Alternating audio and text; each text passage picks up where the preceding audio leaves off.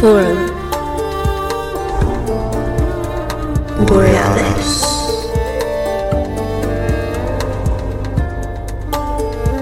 Paradigm Expansion. Greetings from the north, citizens of the globe. Welcome. Today we return to a subject that we explored much in the early days of our podcast and that we finally will revisit in depth for the next couple of years. Not only that, but we will zoom in on fascinating subthreads of the greater theme in these episodes to come. But before I say anything else, have a listen to this.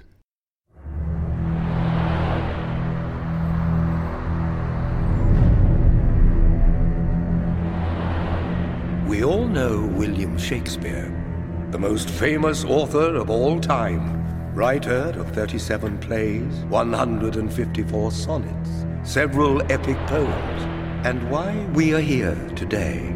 But what if I told you Shakespeare never wrote a single word?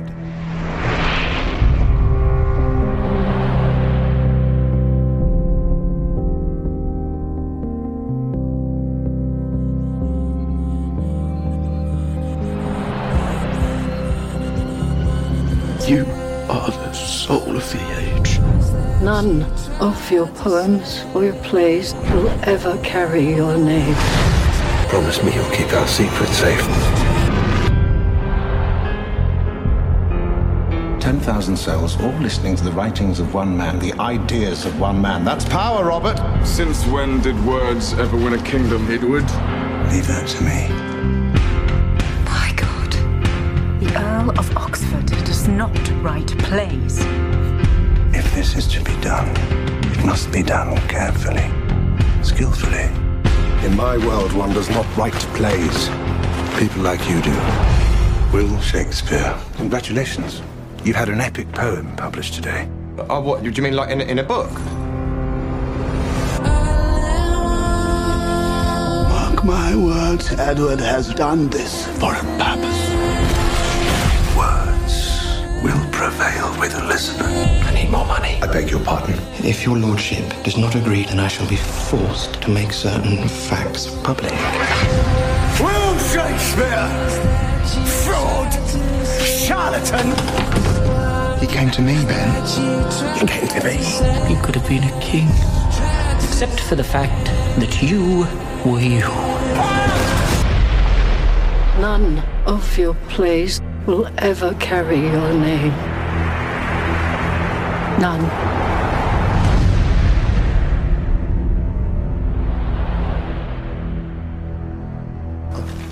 A play, my lord. One you shall stage, Bankside. Stage? Under your name. My name, my lord. Well, I can't very well use my name, can I? I'm the 17th Earl of Oxford, the Lord Great Chamberlain of England, Viscount Bolbec, Lord of Escales, Sandford and Badlesmere, etc., etc., etc. No. I have a reputation to protect. In my world, one does not write plays, Johnson. People like you do. I enjoyed your little comedy, Johnson. You have potential, great potential. Thank you, My lord, but it's politics that seem to have quite an effect on the Tower. My father-in-law's men felt it quite seditious. Politics. My play has nothing to do with the politics. It's just a simple comedy. It showed your betters as fools who go through life barely managing to get food from plate to mouth were it not for the cleverness of their servants. All art is political, Johnson, otherwise it would just be decoration. And all artists have something to say, otherwise they'd make shoes. And you are not a cobbler, are you, Johnson? I mean, the whole bloody thing in verse. It's really not that difficult if you try. Oh, and have you ever tried? I'll have a little trouble parting the legs of barmaids after this performance, Ben. You cannot play Romeo. What? Why not? I'm perfect for the role. I'm perfect. I will not let that oaf Spencer have another go at one of my roles. No. Only Will Shakespeare can pump the life into Romeo's veins. And his codpiece. No. Ben, I'm an actor. Every inch of me, down to my very toes. I crave to act. So bloody well act like a writer. And for God's sake, keep off the stage, will you? Writers do not have time to act.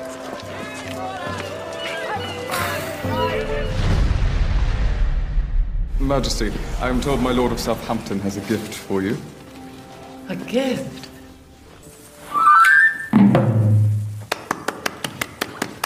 Are you the gift, my gracious little man? No, my most majestic Majesty. I am a free man. My gift is a play. Play? Plays are the work of the devil, born from a cesspool of plague, whoredom, thievery, fornication, and heresy. Comedy or tragedy? Comedy, Majesty. Comedy? By whom? By Anonymous, Your Majesty. Anonymous.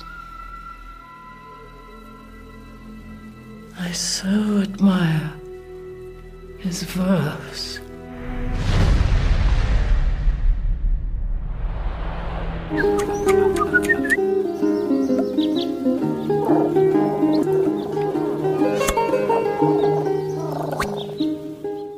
Listen to this. Will Shakespeare of Stratford was not a member of the upper classes. Everybody agrees on that. Then why did he write so obsessively about the aristocracy, about kings and queens and the life at court? And more importantly, how was he so familiar with their ways? Just take a look at Ben Jonson, also a commoner. His plays pretty much reflect the perspective of the working man. With Shakespeare, it's just the opposite. He apparently mocks his peers by giving them silly names, like Bottom, Dull, or Mistress Overdone. Was Shakespeare a traitor to his own class? No way. Check this one out. The only handwriting we have of William Shakespeare are actually 6 shaky and inconsistent signatures, all on legal documents. It seems that the poor man had difficulties signing his own name. But let's compare him to his colleagues, Kit Marlowe, Francis Bacon, and Ben Jonson. I think true penmanship. Isn't it hard to believe that William Shakespeare had so little experience with a quill? Now, I believe writing comes from the heart. So I'm asking myself, why doesn't a single play or poem by William Shakespeare reflect the life of the man from Stratford? For example, Shakespeare pours his heart out in his sonnets, but never mentions the death of his 11-year-old son. On the other hand, Ben Jonson wrote a beautiful poem when his child died. Or think about Mark Twain's Huckleberry Finn. Or in our times, John Lennon wrote his song Julia about his mother. Call me a romantic, but I believe that great artists are inspired by their life. But obviously not the man from Stratford. Here is a big one for me. We know that William Shakespeare retired in his late 40s and returned to the same little town where he grew up. There, he never wrote a single poem, play, or sonnet again. I would never compare myself to Shakespeare, but for me, the idea of retiring from directing and moving back to my hometown and never to be associated with movies again is just completely unthinkable. So what happened? Did William Shakespeare run out of ideas? No record shows that William Shakespeare of Stratford ever traveled beyond the borders of his home country, England. Yet Shakespeare's work references Italian cities in great detail, French court life, as well as etiquette and manners of the nobility in foreign lands. How did the author gain all this specific knowledge about countries he never visited? Let's remember, 1/3 of William Shakespeare's plays are set in Italy. Must have watched the Travel Channel a lot. Can you believe that the last will of William Shakespeare of Stratford does not mention any books or manuscripts? Nothing that would indicate that he was the author of 36 plays, 154 sonnets, and 2 famous poems. Didn't he care what would happen to his life's work after his death? In his testament, he obviously cared more for his second-best bed that he famously left to his wife. Must have been a very comfortable mattress.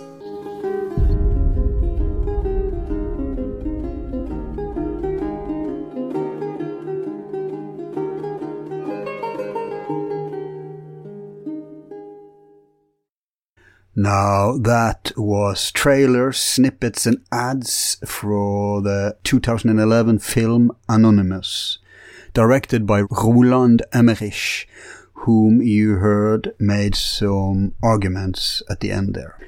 The movie depicts Sir Edward de Vere as the main culprit behind the Shakespearean authorship, and suggests a few roles of involvement to famous suspects like Ben Jonson, and affords a minor role to Will Shakespeare as a frontman and a mask. Of course, famously the latter was born to illiterate parents and had illiterate children, and somehow as a standalone in his lineage, and despite being surrounded by so much illiteracy, he miraculously rose as the most educated man in Britain, being expert on innumerable subjects from medicine to astronomy. I mean, you would think he would let his children read these famous and celebrated plays he allegedly authored, but no. However, there is no proof even for his own literacy. Stratfordian dogmatists claim he went to grammar school, which is just assertion with no records or documentation to back that up. But even if it was true, it was an impressive rural grammar school, considering that the Shakespeare writings has the largest vocabulary in English literature to this day. Yet no writing has been found from Shakespeare, despite that he was dividing his time between London and Stratford. You would think he at least wanted to correspond during these separations, but no, there's nothing. No trace of his learning or of any writing, save a few attempts to sign his name. And weirdly, even if he was the author, he never wrote a single word after his retirement. Nothing adds up, and as a final nail in this fake Stratford coffin is the book Shakespeare Suppressed: The Uncensored Truth About Shakespeare and His Works by independent scholar Katherine Chiljan, who is our guest tonight. She agrees with the movie Anonymous that the most likely author was de Vere and will argue for that case. But first, let us get to know her. She was a graduate of UCLA, where she studied history for 6 years from 79 to 84. Her day job, the last 26 years, has been in the diamond business, working for the high-end retailer of fine jewelry, Durco Jewelers in San Francisco. She's been pursuing the authorship question for more than 35 years. After having realized that Shakespeare of Stratford could not be the source of the authorship, she, as a lover of history, started reading everything she could about it. Just for the book, she spent 7 years of research and has created the website shakespearesuppressed.com that provides valuable info about her ongoing work and publications. Her book earned her the Vero Nihil Verius Award for Distinguished Scholarship, which she received at Concordia University in 2012 during the Shakespeare Authorship Studies Conference. Chiljan sits on the board of directors for the Shakespeare Authorship Coalition, who runs the popular website and go-to resource doubtaboutwill.org, and she holds the position as their treasurer. She's a former trustee of the Shakespeare Oxford Society and has served as editor of the Shakespeare Oxford newsletter, where she obviously has contributed many articles, and is currently on the research grant committee for the Shakespeare Oxford Fellowship. She is also editor of the books Letters and Poems of Edward, Earl of Oxford, and Dedication Letters to the Earl of Oxford. Furthermore, she is contributor to the anthology book Contested Year: Errors, Omissions and Unsupported Statements in James Shapiro's The Year of Lear, Shakespeare in 1606. And she has written numerous articles and academic papers for various publications like the Oxfordian, the Journal of Scientific Exploration, and the Shakespeare Oxford Fellowship. One research paper titled A Portrait of Susan Bertie or Mary Vere, Shakespeare's sister, concerns a possible misattributed portrait of Lady Mary Vere, sister of Edward de Vere. Katherine was able to personally obtain the portrait in question, and the provenance of the painting strongly links it to families associated with de Vere. She has been an outspoken advocate for the Oxfordian view, She's debated the subject with English professors at the Smithsonian Institution as well as the Mechanics Institute Library. She has given talks on the Shakespeare authorship question in numerous public libraries, clubs, universities and bookstores, and discussed it on many podcasts, TV and radio, where I first became aware of her via a coast-to-coast interview. In her book, Shakespeare Suppressed, she examines the author identity, presenting evidence that he was not Shakespeare. Freed from this model, problems of dating plays, piracy and more can be solved, and a new, exciting figure of the author emerges. The book explores why Shakespeare was falsely credited as Shakespeare only after his death, but the implications of Chiljan's research extend much further and offer a fresh perspective on the most celebrated poet and dramatist in history. Since the book resets the paradigm to ground zero rather than arguing for the Oxfordian theory, it will be interesting for all non-Stratfordians, and indeed even Stratfordians, as it is high time they wake up and smell the coffee. One more thing. To follow the discussion today, it is an advantage to be British with a basic education or a history geek, and if not, then to be familiar with the basic characters of the plot. I will therefore pre-introduce some names for you. Firstly, Edward de Vere, the man portrayed in the movie Anonymous as the real author, and his life will be discussed in this show. He lived from 1550 to 1604. Those believing he was the real author are called Oxfordians because de Vere was the 7th Earl of Oxford. In this show we lament that there's no codes in the Shakespeare manuscript suggesting de Vere, as it famously is for other suspects. But upon further research, this is actually wrong. And hopefully I will get on a relevant author in the future to elaborate on the De Vere codes. Next, we have Elizabeth Tudor, known as Queen Elizabeth I, born 1533, died 1603. She was Queen of England and Ireland from 58 until her death in 1603.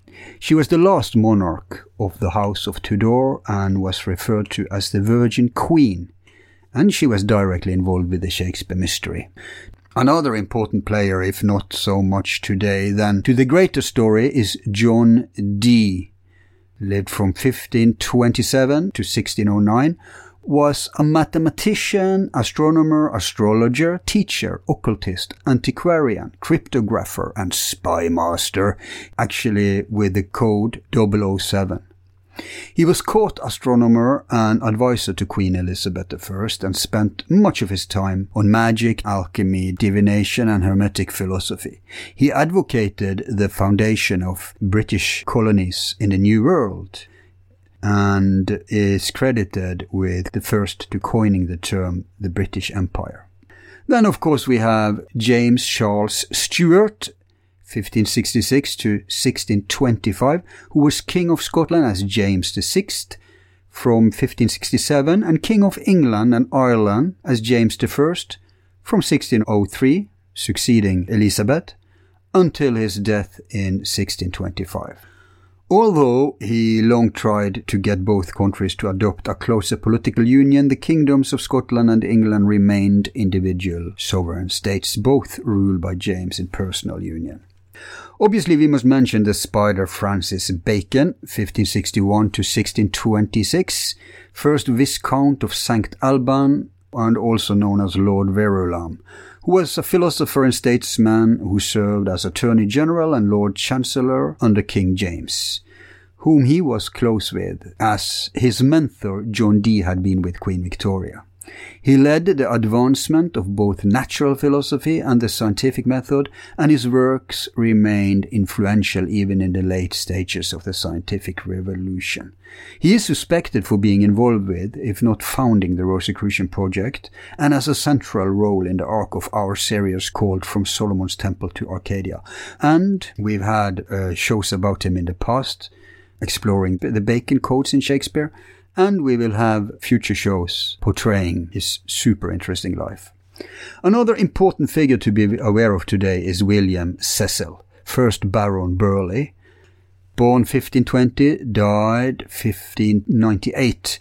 He was a statesman and chief advisor of Queen Elizabeth for most of her reign, twice Secretary of State and Lord High Treasurer. He was regarded as the real power behind the throne and was somewhat of a suppressor. He is believed to have been against the Shakespearean project, and was by marriage uncle to Francis Bacon and father-in-law to Edward de Vere. His son, Robert Cecil, 1st Earl of Salisbury, 1563 to 1612, was largely despised by Bacon, de Vere, and many others suspected to being involved in the Shakespeare project.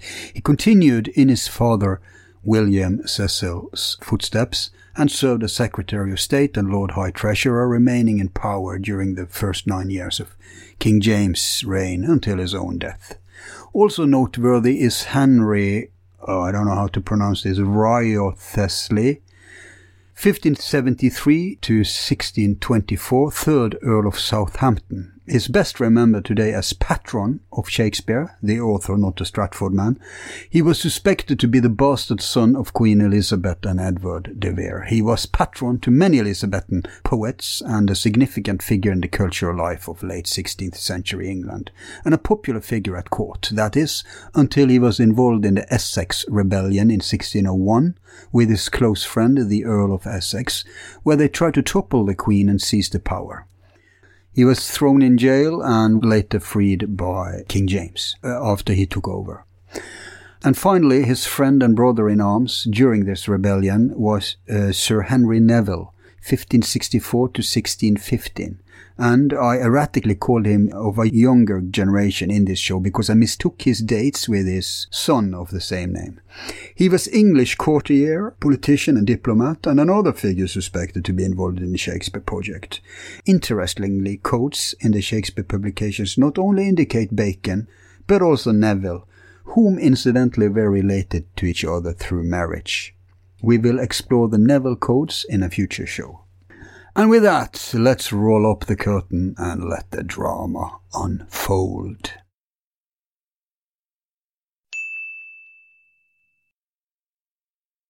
Welcome to Forum Borealis, Katherine. So good to be here. Good to have you. So good. You're the first, like I just told you, you're the first Oxfordian on our show. Yes. A lot to live up to.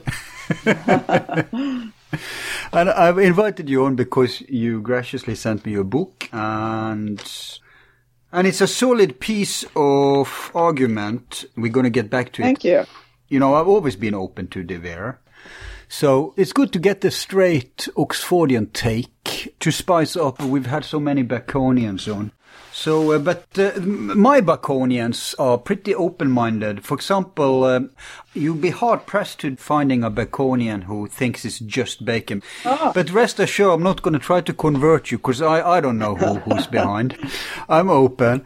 And I've always suspected De Vere had a hand in it too. I find it weird that that the Baconian haven't included him, because now they have a huge cast of players. Okay. And I love, of course, you know, always when I have people like this on, we always start, and we can do the same today, like the first half of the show. Let's debunk the Stratfordian thing, and then we can start speculate who the real culprits are. Sure. Yeah. And, you know, I always say this because this is a classical conspiracy in the real meaning of the word. Because a conspiracy doesn't mean something sinister necessarily. So if we have a case where, and it has to be more than just an author behind us, publishers, where we have a case where people collude to do something, right, it's per definition a conspiracy. And as with all conspiracies, it's easy enough to know who didn't do it, that people can, researchers can find out, etc. But it's always an extra mile to find out who did it. Yes. So, that's why I think part one of our talk today is going to be a cakewalk. Because, you know, I know the arguments. But before we really go into all that, let me start. People have heard about you now. So what on earth is a Shakespeare scholar doing all the way over in the land of, I'm saying this with love, not insult, but the land of barbarians? You mean the San Francisco area? Well, I mean, actually everywhere but the San Francisco area. Well, I guess if there should be a Shakespeare scholar anywhere in America, it would be Frisco. Well, one of my predecessors was also in the 1930s, Eva Turner Clarke. She wrote a great book. Yeah, that makes sense. In the 30s, you lot were very cultural compared to today, I mean. But no, it is actually pretty interesting that you're American and you're so deep into it. Well, actually, I got into it when I was in Los Angeles, which is where I'm from, when I saw on television a debate between an English professor, I believe from Princeton, debating Charlton Ogburn, who, said it's not the Stratford man, it's the Earl of Oxford. And I knew nothing about it at this point. But I was a history major at UCLA, so I had some interest at that point. And I saw an incredible discrepancy between the facts for the Stratford man, which are basically non-existent, versus the Earl of Oxford's case. And so from that point on, I read Ogburn's book. It's The Mysterious William Shakespeare, and I started to do my own research. And it's just been a passion ever since. And we're talking of more than 35 years. Yeah, I mean, it's a gold mine, and it's so exciting. There's so many plots and subplots and connections. But you were an Oxfordian from the outset then? Yes. Yes. Let's clear up some terms, by the way. Stratfordian, that means basically that you haven't looked into it. That means that you're just buying the cover story that this brute Will Shakespeare actually authored these things. It's called Stratfordians because he was from, what's it called, Stratford-on-Avon or something? Yes. Then you have the Baconians, where I'm coming from, which favor, there's two versions there. Either they favor Francis Bacon or they favor, which is a more neo-Baconian thing, they favor a whole host of people, all are arranged and organized by Bacon. I belong to that faction. I think that's the most likely based on the evidence I've seen so far. Okay. Then you have what you are, Oxford. We call it that due to the Earl of Oxford, Edward de Vere, who we're going to get more back to later in the show.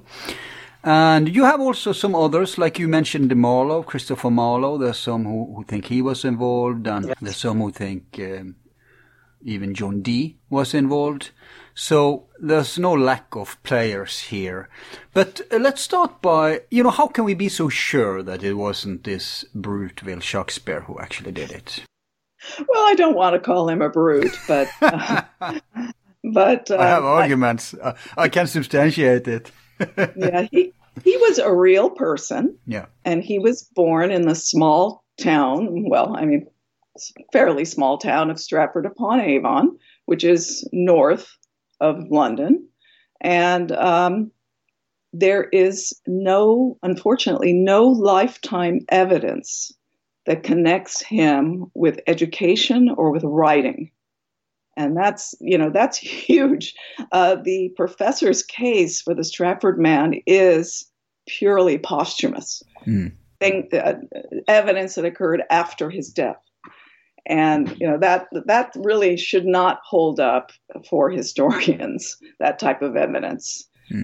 We do have evidence that the Stratford man was involved in the theater, he... in 1595, when he was about 30 years old, he received payment along with two actors for a performance before Queen Elizabeth. So it's not an indication that he was a writer. It's just that he was deputed to receive a payment along with actors, two actors. And that's the very first connection that we have between the Stratford man and the theater. But it's only in the sense of money.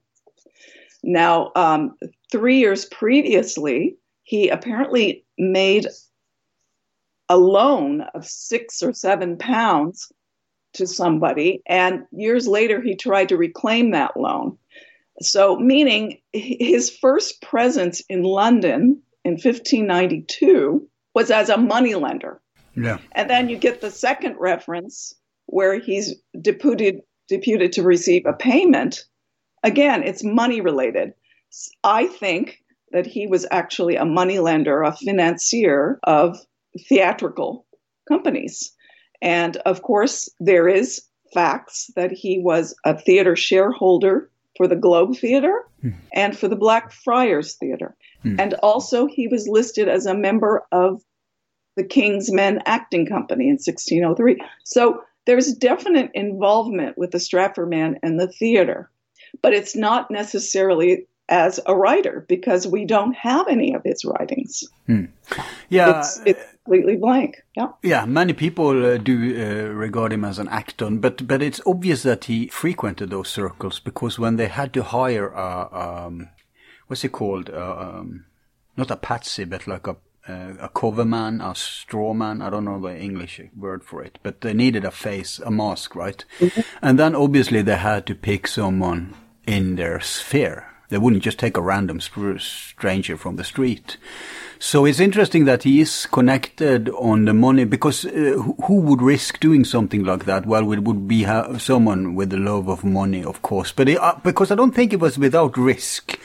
Because like you probably explained to us, there was a reason they had to, you couldn't just come out in the open with these things. Exactly. It was a very special era in terms of information and theater. That was like, that wasn't completely house clean.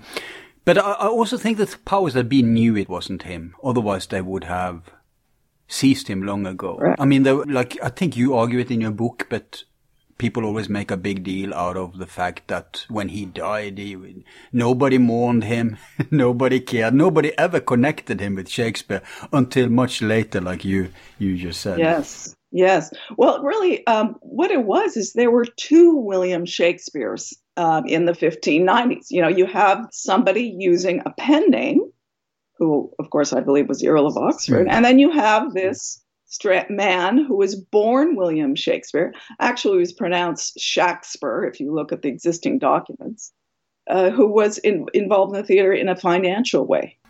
And for some reason, I guess professors just can't wrap their head around that.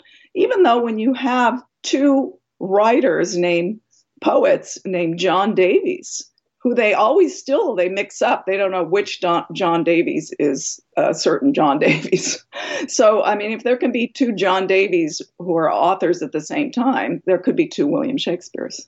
Right, right. One being a pen name, of course. So yeah, but you don't think they deliberately involved him? You think he was just accidentally in the sphere?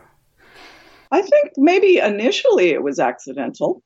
But I think that it was later where the powers that be used him as a cover. And that's where we come to the first folio, which tried to give the impression that Shakespeare was a man born with that name and born from Stratford-on-Avon. Right. I don't know if we want to get into that yet, but. Well, I mean, we only have so much time, so I guess we could. I'll be happy to discuss anything debunking Shakespeare at this point of the talk. Right. Well, I mean, if we can briefly go that there's no evidence that he had any education whatsoever. We don't have any manuscripts, no letters with his handwriting. We don't have any payments to him as an actor or a writer. We don't have any known encounters between him and the Queen or King James, who succeeded the Queen. And as you mentioned, there was no notice of his death when he died in 1616. And as I understand it, he wasn't even abroad. And yes, correct. As far as we know, he never left England. But if you look at the works, they're extremely learned. He certainly had knowledge of Italy. He describes kind of innocuous places in Italy. The real author, you mean? Yeah. In the place, in the works. Like, for example, in Romeo and Juliet, someone's looking for Romeo, and they say, "Oh, I saw him near a tree near a sycamore tree at the western wall of Verona, right? Well, a great book was written by Richard Rowe, the Shakespeare Guide to Italy. And he went about, he read all the Italian plays, and he went about finding locations mentioned in the works. You know, things out of the way, not the famous ones, the non-famous ones. And he went to Verona at the western wall, and sure enough, there were sycamore trees there. So that's the type of detail the great author knew. So among knowing the Italian language and knowing Italian works of literature that several of the plays were based upon. So, yeah.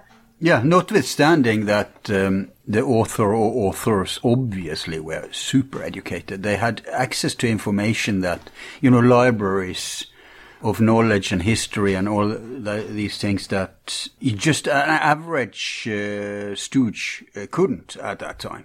Yeah, even the universities had limited. I read that, for example, John Dee had, how many works did he have? He had the best library of the time in England. His library had 4,000 books and manuscripts, which were very exclusive. Whereas in Cambridge and Oxford, they had less than 500. Oh, I didn't realize that. Yeah. Wow. Yeah, the great author, he knew law, and they were law schools back then, and there's no William Shakespeare in their records, which have survived. He knew music, he knew medicine, over 700 medical terms. He knew military philosophy terms, philosophy, sports of the aristocracy like tennis and falconry. He was a super educated person. He knew rhetoric, and that was only taught at the university. He knew ancient Greek. The list goes on and on. So this person didn't leave any footprint, no William Shakespeare in any sort of academic area.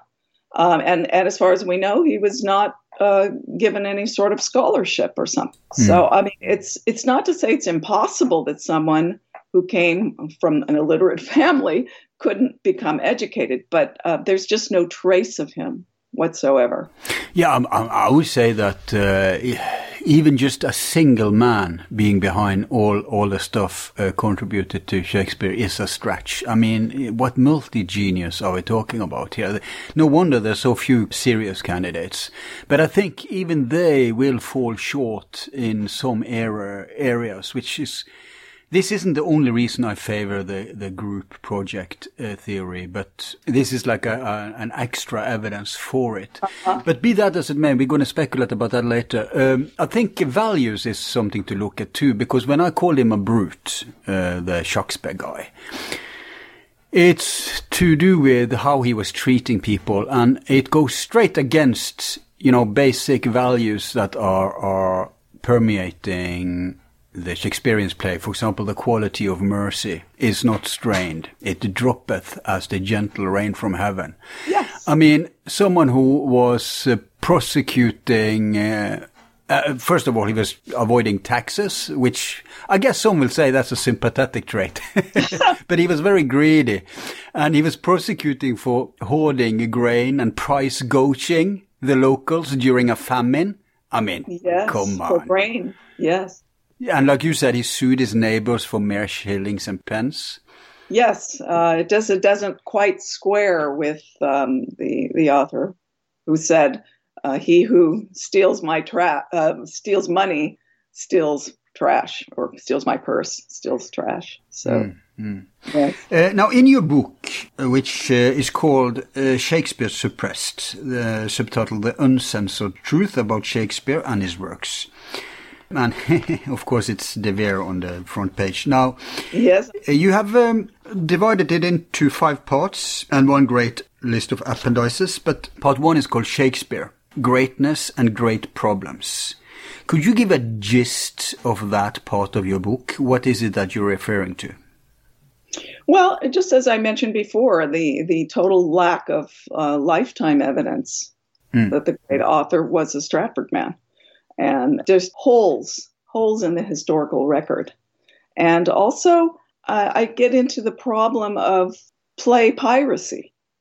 Now, if you want to believe the professor and his story that the Stratford man came to London to make his fortune and, by writing, but you have so many instances of plays being pirated, and that doesn't make sense because if you're out to make money, you're gonna give your manuscript to whatever printer wants to pay for it, right? But that was not the case. I would say 95% of what we have in the Shakespeare plays are imperfect to okay to bad. In fact, they use these terms, good quartos and bad quartos. So the author was not giving his manuscript to printers. The printers probably were paying people to sit into public performances of the play and write it down as best they could. And they had stenography back then. There were 4 books of stenography written in the up until 1600. Wait a minute, this is super interesting. This is news to me. So you're saying that there was no official... What about the so-called first folio? Yes. The first folio was 36 Shakespeare plays printed on large folio-sized paper. And yes, about 20 Shakespeare plays were there for the first time, but they're not in perfect condition. They're in imperfect condition. Like, for example, Hamlet is different than the first edition and the second edition, quarto editions. So when the folio came out, that was different too. And there's no regularity how they're different. Macbeth was the first time published in the folio, and it's considered a very short tragedy, the shortest of all his tragedies, indicating it may have been shortened. About 16 Shakespeare plays were printed before the folio, and several of those, including bad quartos, were used in the folio. So I argue that none of the author's originals were in the first folio. I don't think we've ever even seen the originals. I think hopefully they're hidden somewhere, and one day they will be found. That's what you're referring to in part 3, the first folio fraud, right? Yeah, well, yes. Yeah, yes. I haven't read that part of the book. It's a fraud, but also the opening pages. But yeah, I mean, the folio tells us that we have published the plays according to the true original copies, and that was truly false. I mean, no scholar will tell you that's the case because it is filled with imperfections. But you don't think, because look, if there was an author or a band of authors and they never published these officially, could there be leaks, or do you attribute everything to people sitting in on the plays and noting down? Well, I think that some acting companies had some plays, but they may not have had the full version. Some of these plays may have been an amalgam of separate parts that were put together, actors' parts that were knitted together. They may have had the fairly full plays, but maybe not the original. I don't know. It's hard to say, but I think that every Shakespeare scholar will tell you that every play is somehow imperfect. In fact, what we're reading today, if you pick up a book of Hamlet today or Romeo and Juliet, you're looking at an addition of 200 or 300 years of scholarship added to it. So, like, for example, the first edition of Romeo and Juliet is so bad that people in Shakespeare's lifetime called it a monstrous theft. It was unreadable. And you could not read it. You could not read that today. You can go to the British Library website and you can take a look at Romeo and Juliet, the first quarto, and you're going to have a hard time understanding what's going on. So, was that a part of the first folio? No, it was subsequently better editions came out. So, yeah. But the very first one was really terrible. And same with Pericles, which came out in 1609. That also was really bad. So, I mean, this is evidence of piracy. And also The Passionate Pilgrim, which was a poetry work by William Shakespeare, was also considered a piracy. It was later written by a writer named Haywood, called it a piracy. So this was going on. So what is the profile of an author who allows his works to be pirated without complaining? And to me, that tells us a no. Or to clean up the mess by issuing his version of the originals. But I don't think he did. That's it. No, because no, right? But you say you don't think. I mean, isn't that something we know? Could it have been published without anyone knowing? Could it have been lost? I don't think so. Or shouldn't it be references to it at least? References to what? I'm sorry. To, like, let's say the people or the guy behind the author, the Shakespeare author. Like what I understood is that it has never been official. Like, people are looking for where are the original Shakespeare. Like, that's the thing. Where is it, right? Because it's never been brought out to the public, right?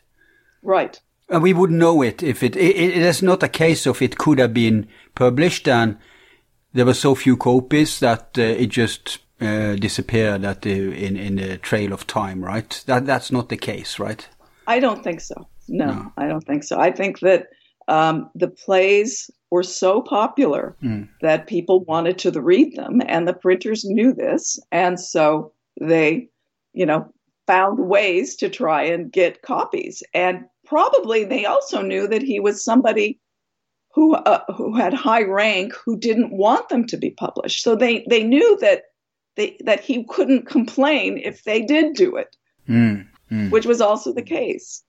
And I think maybe even they used the Stratford man as their cover. Like if they say, "Where did you get this copy?" And they would point to him, something like that. It could have been. So why didn't they arrest Will Shakespeare then? Because they knew it wasn't him, right? Yes. And while we're at it, explain to people why it's such a big deal. Why couldn't they just publish it on even let alone under their own name, etc.? What's the big deal? Well, the great author, of course, in my opinion, was a nobleman, and or it was true of anyone who was highly ranked or connected to the court. You don't publish with your own name on it, and simply you don't publish at all your creative writing, because that would be considered like you're writing for money. And that would really degrade your name, your family name. So it was a social code that nobility did not publish. And they also didn't advertise that they were interested in, quote unquote, frivolous activity, fantastical activity like writing plays or poems. This is limited to fiction, right? Not to treatises. Well, yeah, even that. Often treatises were not published under a person's name. Maybe initials or something like that. But yeah, if we're talking for sure about fiction and drama and poetry, yes, it was just something that the nobility didn't do. And also they didn't want to be praised for it. And we have instances of contemporaries saying to, quote unquote, Shakespeare, not directly saying his name, that to praise you would stain your name. So they hesitated to make that connection, knowing it was his will. However, after he died, it would have been perfectly acceptable for someone of the nobility to have his works printed with his name on it, right? And a great example is Sir Philip Sidney. He was a courtier poet, and when he died, his works were published with his name on it. In fact, his own sister, who was a countess, the Countess of Pembroke, published his Arcadia. So it should have happened, but in the case of the great Shakespeare, it didn't happen. And that's one of the great Shakespeare mysteries, is why he gets the true credit. But isn't there also a political aspect? I know many Baconians talk about this, that there was like a risk It was very turbulent times, politically speaking. And I think, you know, the movie Anonymous, which, by the way, yes, I advise everyone to watch it. Yeah. There, they made a big deal of one of the plays connected to some kind of insurrection. Yes. They didn't say that it was Richard II, but that's what was the one that was used just before the Earl of Essex's attempted coup d'etat against Queen Elizabeth. It was Shakespeare's play, and it failed. Okay, the coup d'etat failed, and Southampton and the Earl of Essex were imprisoned. And they questioned the actors who put on the play, Richard II, the night before this insurrection. And there was no call, however, for the author of the work to be questioned. So that's, again, another strange thing. And it indicates royal protection. He was known. He was known in the royal court. And this play by then was quite old. So they knew that it had nothing to do with the current insurrection. But yes, when you say that the plays were politically, very important people were lampooned in them. Like, for example, Sir William Cecil. He was later ennobled as Lord Burleigh. He was. Yeah, hang on. I have to budge in and say that he's the bad guy in the movie Anonymous. Right. Yeah. He was the Queen's top counselor. Really, he was pretty much the power behind the throne. Did he take over after John Dee? No, he was her counselor from the very beginning. Okay. Yeah. And anyway, in Hamlet, he is satirized as the king's counselor, Polonius. And it's not a flattering portrayal. And there are several clues to indicate that it was Sir William Cecil, Lord Burleigh. For example, in the first edition of Hamlet, Polonius's name was actually Corambus, which means double-hearted. Lord Burleigh's motto on his coat of arms was "One heart, one way." So this is a definite parody and after, in the second edition of Hamlet, the name was changed to Polonius. So that stopped. Do you know if Shakespeare scholars, Stratfordians, accept that reference?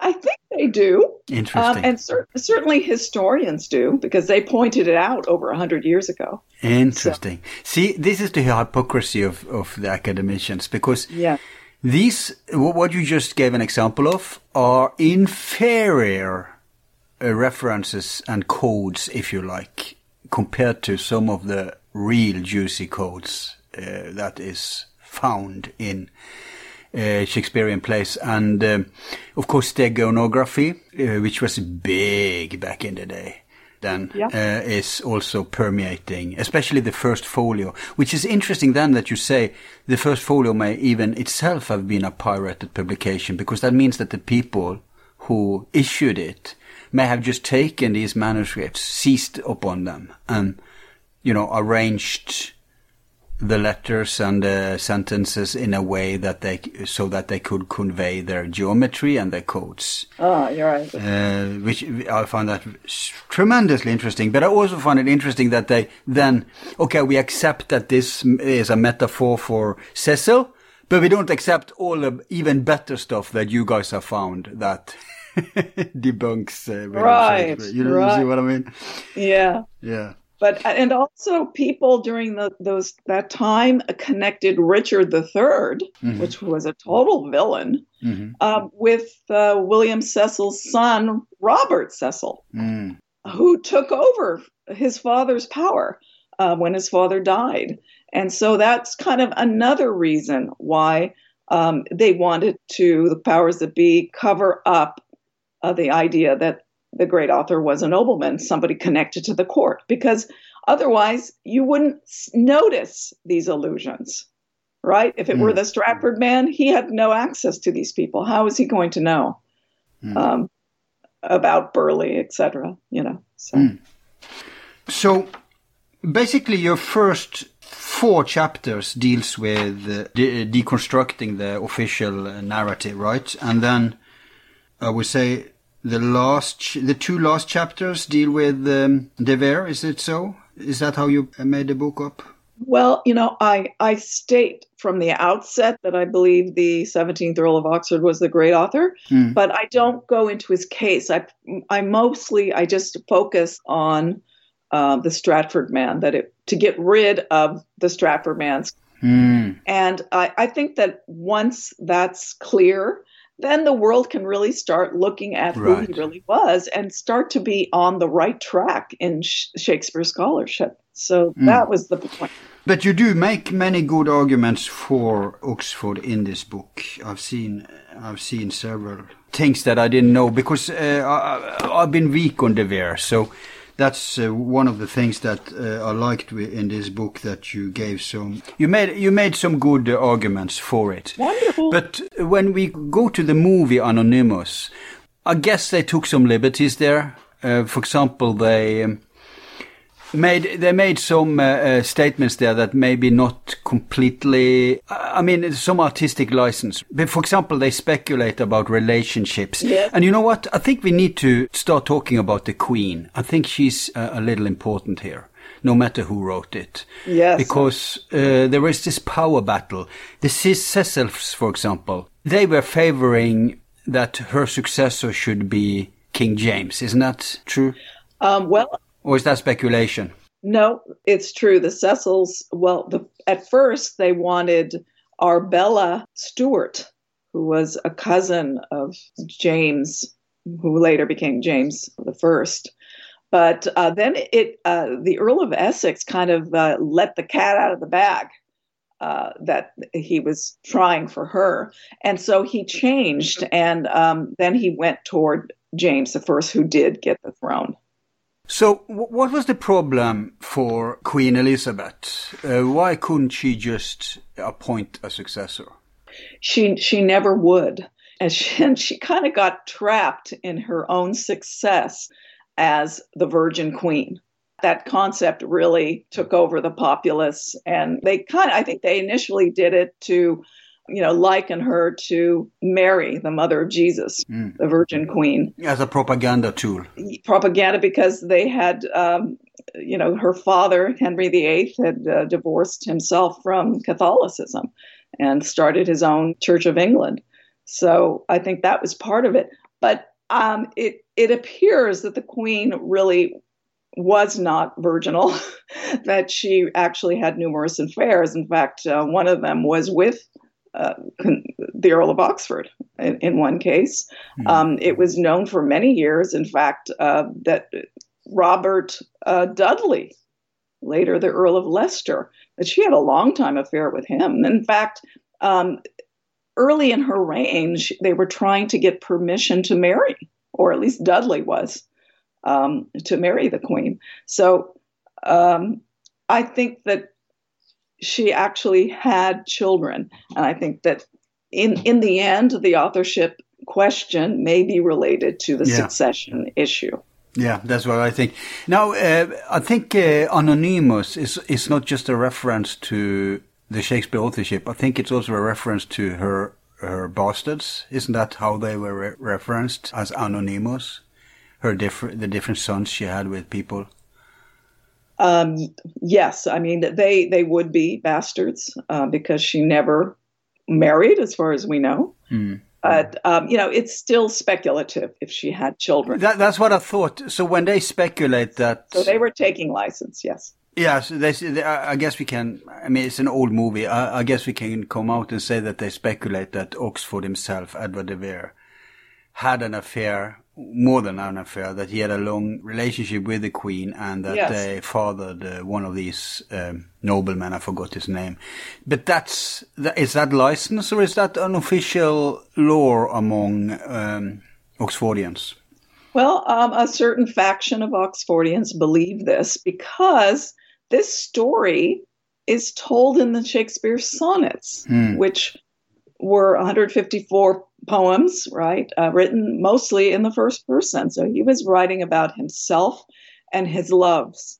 And one of his loves was a beautiful young man. And I would say it's almost unanimous that scholars believe he was the third Earl of Southampton, Henry Roseley.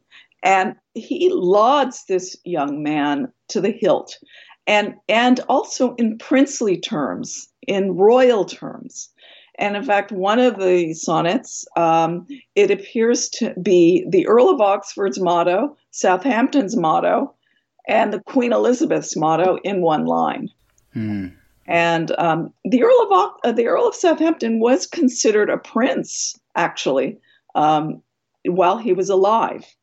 So there are some, indications that this may have been the case, and certainly, I believe the great author thought so. So when they cracked down, they did close down theater plays of Shakespeare, didn't they? In the movie, it's the Cecils that are doing it.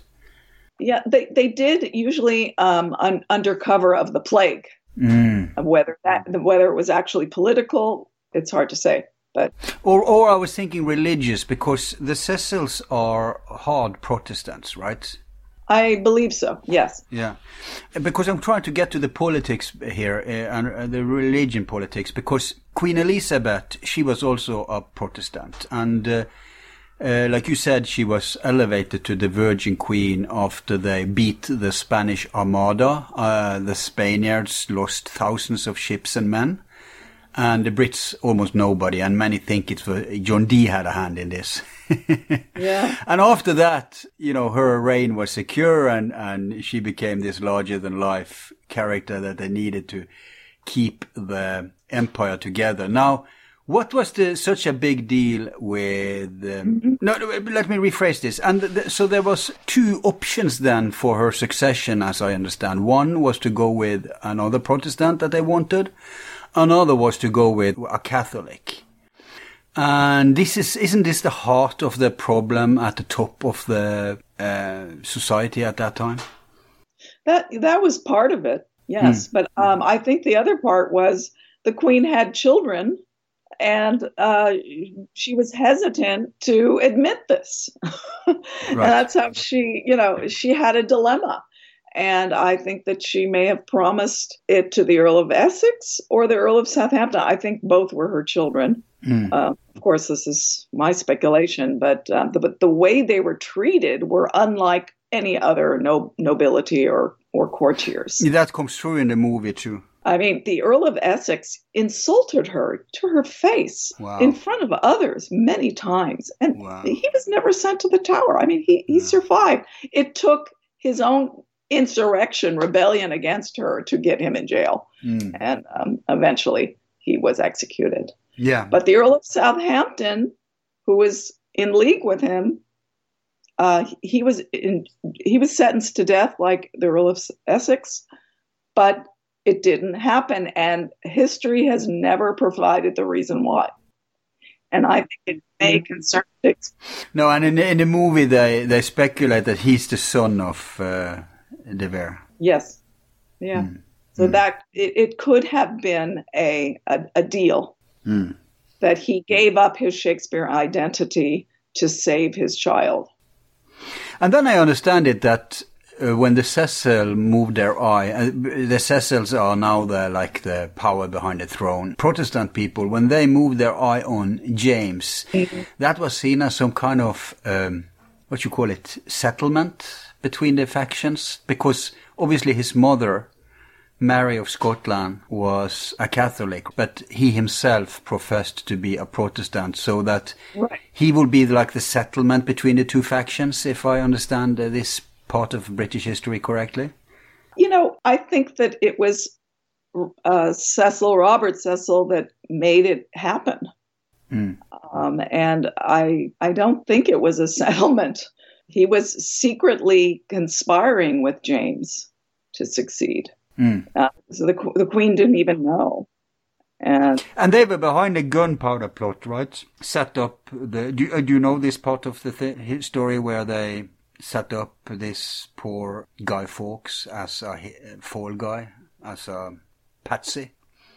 Yes, I understand that was the case. Yes, It was not a true bombing. It was a false flag.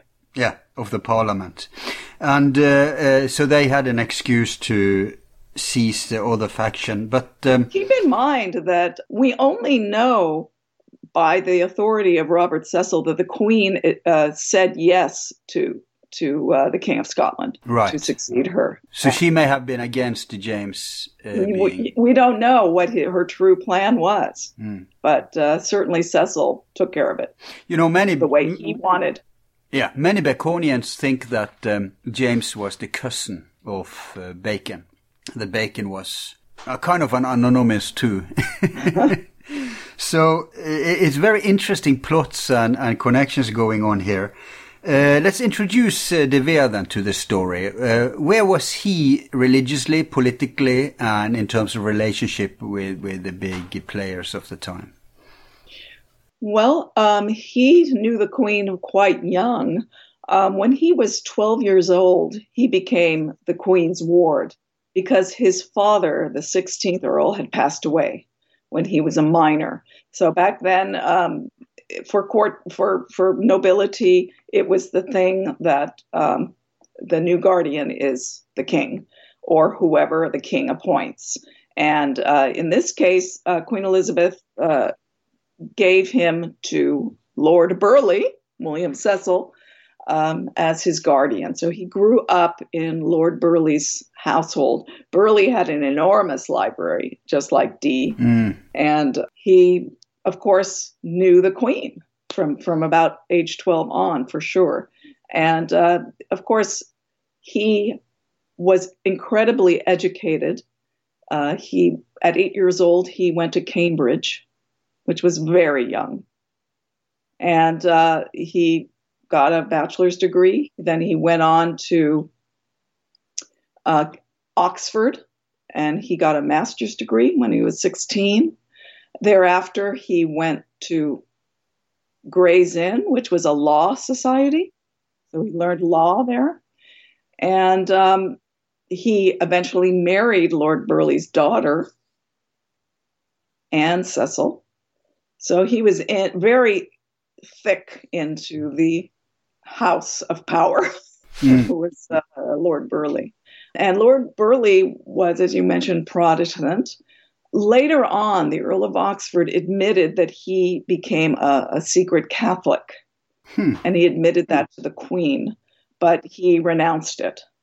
So I think he was, in essence, probably was a Protestant throughout his life, other than that incident, as far as religion goes. But he was an extremely well-educated person who had a love for the theater. His father had a company of players, so it was right there with him. So he grew up with it. He grew up with it. And even his uncle was the Earl of Surrey, who was a well-known courtier poet. He didn't live very long. I believe he was executed. But he has many poems that survives, and he developed blank verse, which, of course, Shakespeare used. Another interesting thing is that the Earl of Oxford, as very young, had many tutors. One of them was Sir Thomas Smith, who was a diplomat and a very well-educated man. And he, too, had an excellent library. De Vere lived in his house for I don't know how long, a certain time. And another tutor of his was his uncle, Arthur Golding, who was one of the best Latinists of the period. And he was living also at Cecil's house, along with the young Earl of Oxford. And at the time, he was working on a translation of Ovid's Metamorphoses. And it was Golding's translation, which every Shakespeare scholar will tell you was Shakespeare's favorite version. And of course, Ovid's works are all throughout the Shakespeare plays. So, the connections, even from the very beginning, show. And his other tutors, I think he was aged 13 or 14, said that they've taught him everything they could. That they could no longer, their services are no longer needed. So he was definitely a child prodigy. But did he really marry Cecil's daughter? Yes, he did. But he didn't want to, actually. Yeah, they had arranged marriages in the nobility. Well, he apparently may have been having an affair with the queen at this time. And so he was, devoted to the queen. But his first wedding date, he didn't make. He didn't show up. Poor girl. But then I think a few weeks later, they rescheduled, and yes, he did show up. So yeah, he didn't want to marry her. Because he perhaps was raised with her. She was a child, and he was living in her father's house. So he may have regarded her as a sister. Yeah. But the Earl of Oxford took, when he was 25, he took a grand tour of Europe. And including Italy? Including Italy. Mm-hmm. He spent the most amount of time in Italy. He was based in Venice. And he traveled. He probably met a merchant there. He could have. He could have. I mean, the odds are low for that. But tell me this then. If he was bred out of such a creative environment, what was the problem with De Vere putting his name to the place? Well, as I mentioned, there was a social code that it's not something you want people to be aware of, right? This is during my time. But Christopher Marlowe and Ben Jonson put their names on it. But they were perhaps not that high up in the chain. Right. No, that Johnson was different. He had no title, he was not gentry. He was, he was just a regular person. And so there would be no stigma attached. But if you were of the nobility and people knew you were writing plays, that was a stigma. It would be a notch on your name. It would stain your name. And as I mentioned, contemporaries mentioned this. So that's why they also kept the secret, because it was his wish. And I have a long chapter going into what contemporaries were writing about the great author. And they point to him being a nobleman. They point to him being someone writing anonymously. They hinted in some cases that he was the Earl of Oxford. And they also hinted he was dead as early as 1607. But Oxford, let's clear up his timeline. He wasn't dead. Was he dead by 1607? No. Yes, he died in 1604. Okay, that's right. And he was born in 1550. And in 1607, the Stratford man was still alive. He died in 1616. So now I understand. So if he died in 1604 and many of the plays were published after his death, then he would have no control over the chaos. Correct.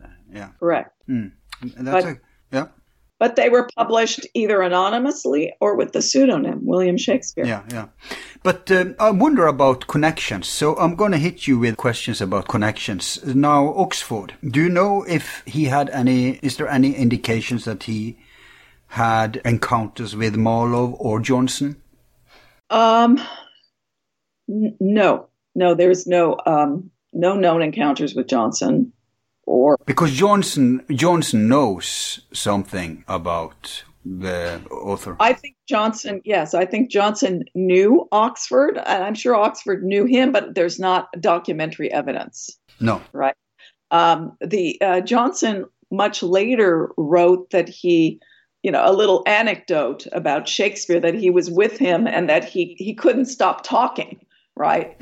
And it made everybody laugh like that. But that was William Shakespeare. He didn't put the name, the Earl of Oxford.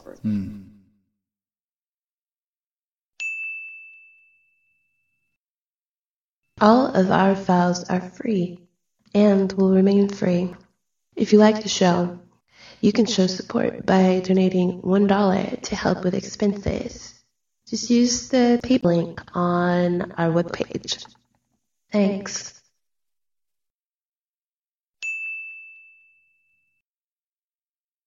What about, is there any known connections between Bacon and Oxford? Yes. Bacon was a cousin to Anne Cecil. And of course, Oxford married Anne Cecil.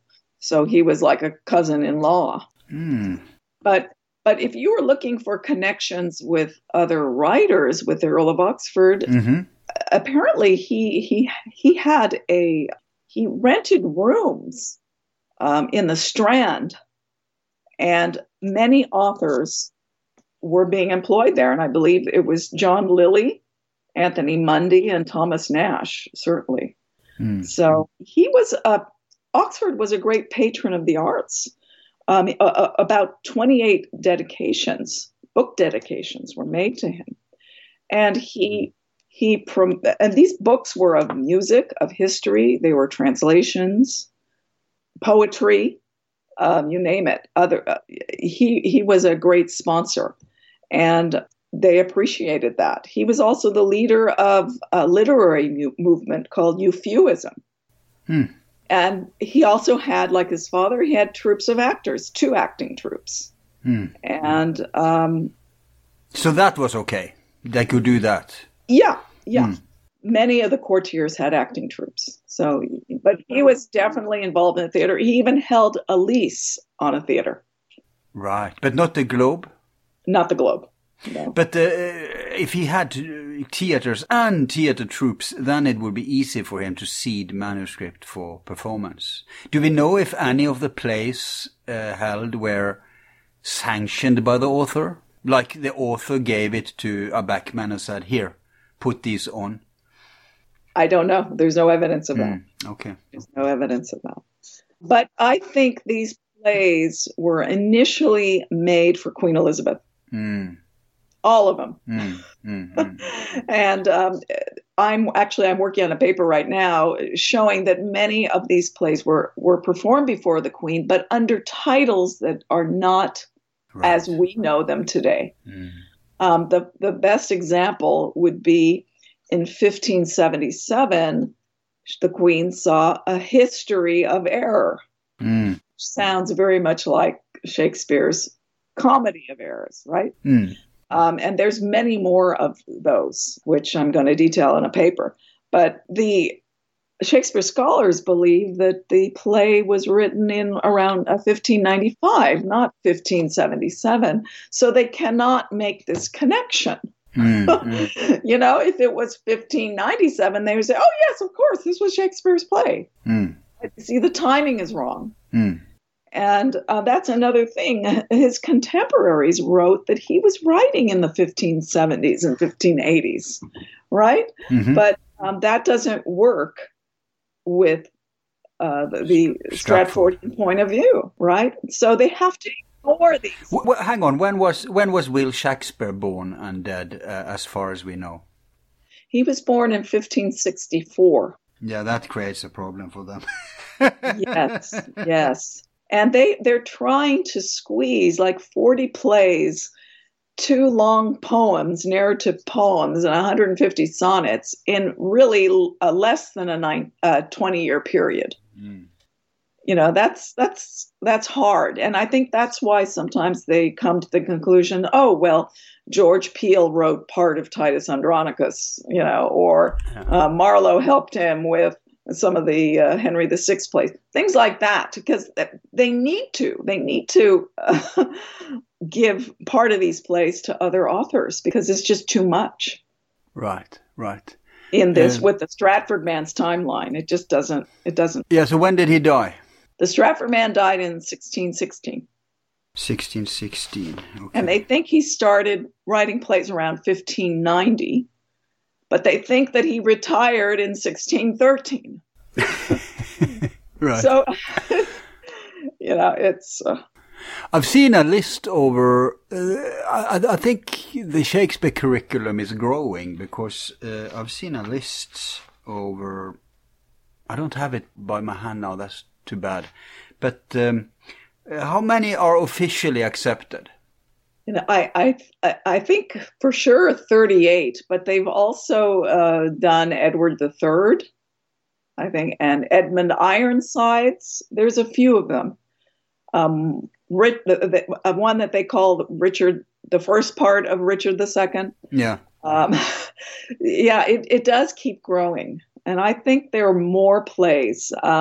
In one of my chapters, I cite plays that are very much like Shakespeare's plays. Like, for example, Shakespeare wrote Taming of the Shrew, but there was an earlier play, almost very close to it, called Taming of a Shrew, which may almost certainly was an early version of Shakespeare's play.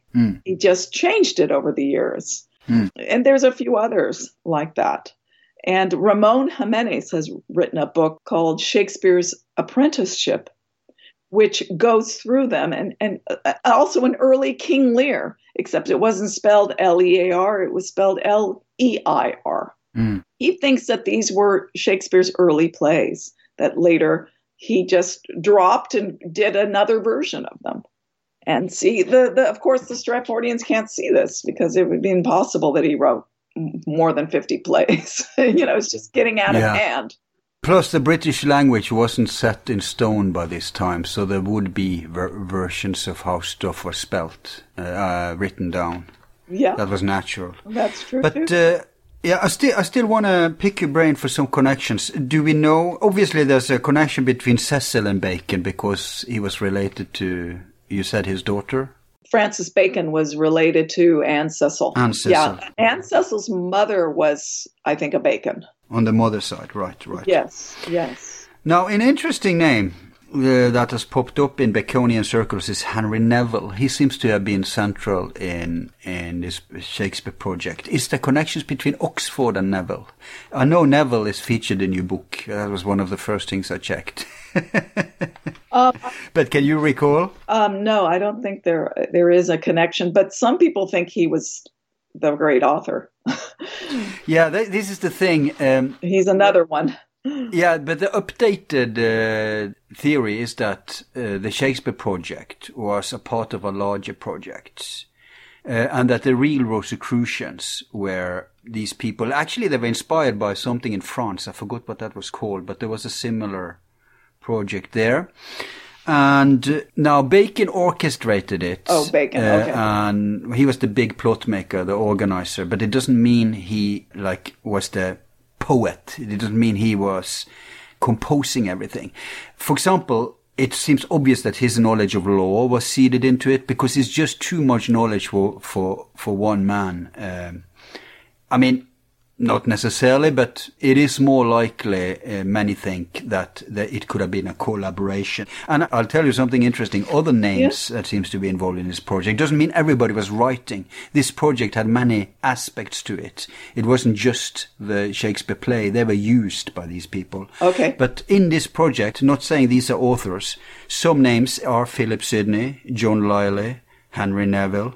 And you already told us there was connection with John Lyly. You can't recall if there was connections with Neville, but in your book, Neville is featured. And I think it's highly likely that Oxford could have authored many of these things. And whether he died and then it was used, or he was in on it, I mean, that's an open question. What I wish, actually, is that that we could debunk once and for all the Stratfordian herring. Yes. And then all these Shakespeare scholars could put their brains to good use and start to analyze these things, comparing them with known. Exactly. Right? I'm waiting for that day. Yeah. Because the scholarship is going to be outstanding. It's going to be wonderful. Yeah. There's going to be all sorts of new discoveries. Yeah. Yeah. I think we have the tools today. Yeah. Both in terms of human resources, but also machine resources to start discovering stuff like this by doing really deep probe into everything from sentence structure, and there's so much we know. You know, for every year that passes, we know more and more, right? Sure. So this could be utilized to once and for all start to mapping these things. But of course, it's being complicated by the fact that there were pirate versions out there. Right. You can't really get a true reading. Yeah. Yes, if you don't.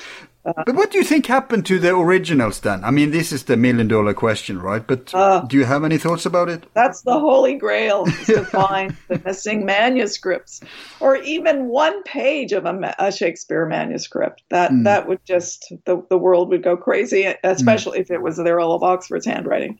But yeah, I don't know where they are. I don't know. It's either they were collected and destroyed, or they were collected and deposited somewhere.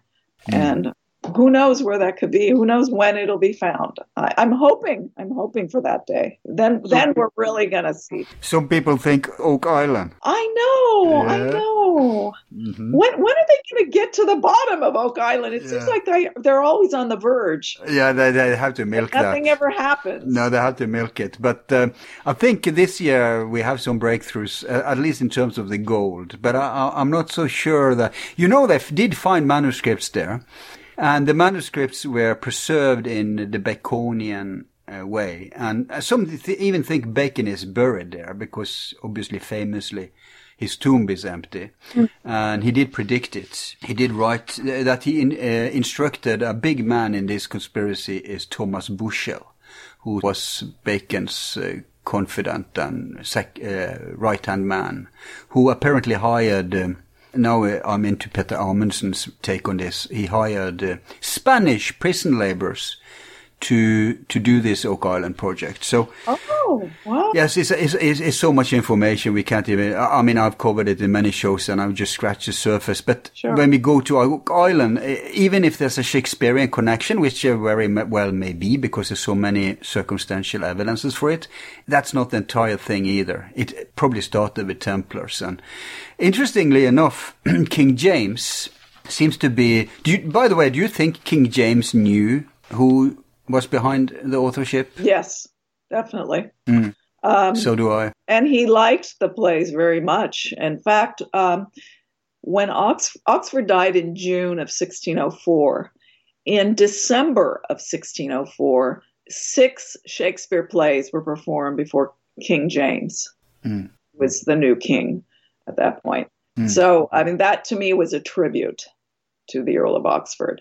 Yeah. And a few years later, when his daughter got married, I think it was 1612 or 1613, another 6 or 7 Shakespeare plays were also performed. And of course, whose daughter? King James' daughter? King James's daughter. To the King Palatine of Bohemia or something like that. But the interesting thing is, you know, the Stratford man was alive in 1604, 05.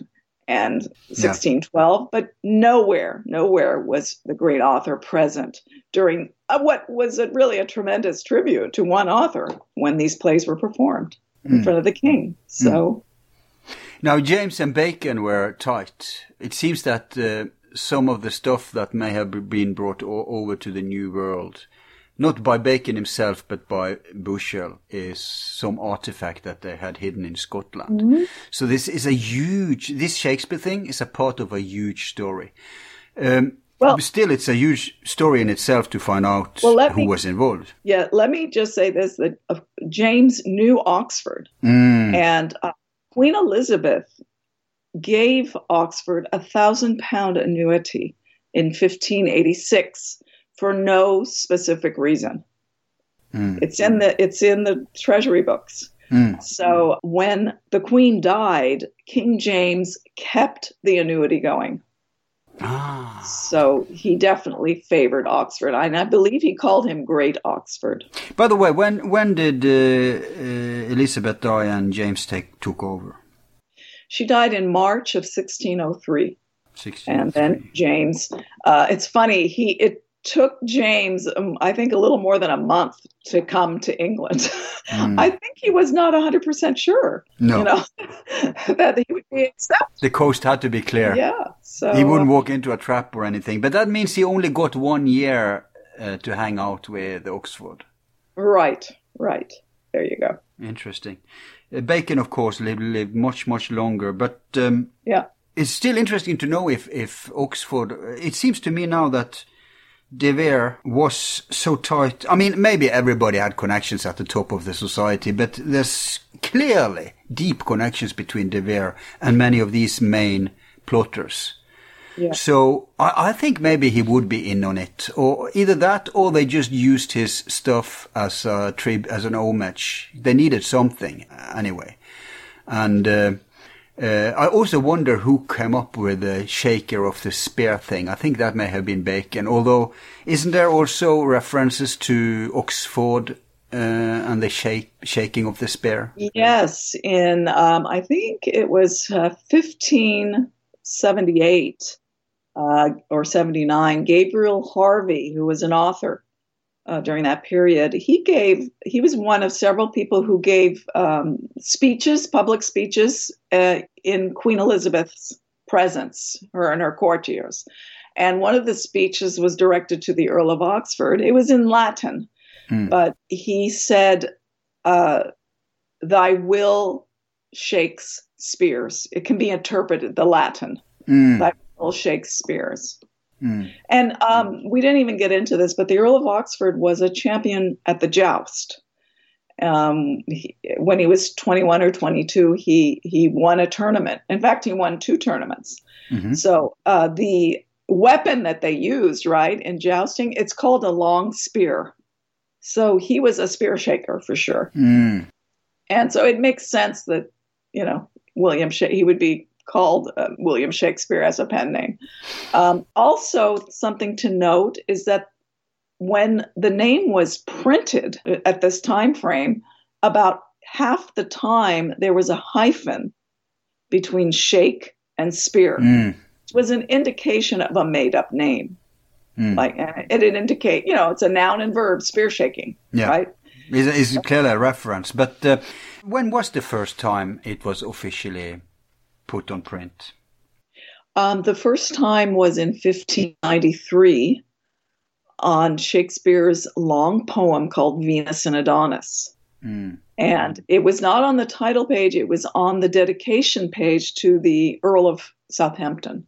And, it was signed William Shakespeare. It didn't have the hyphen in it, though. No. But did you know that they found in Bacon's papers where he was practicing signing Shakespeare, William Shakespeare? I mean, that's a smoking gun. Right. That was the Northumberland manuscript, I think. Yes. And I think, if Bacon wanted this sub-project of the greater project, which they think was started under Dee, by the way, who was a master of codes, then I think he came up with it because of his name and everything, which means Lord Verulam something means shaker of the spear, and his arm of codes, etc. But it would be natural that if Oxford authored the majority of the creative writings under that name, it will also be natural that he be referred to as the shaker of the spear, if you see. Yeah. And again, I'll be dying to know that if he was in on it deliberately or if he wasn't.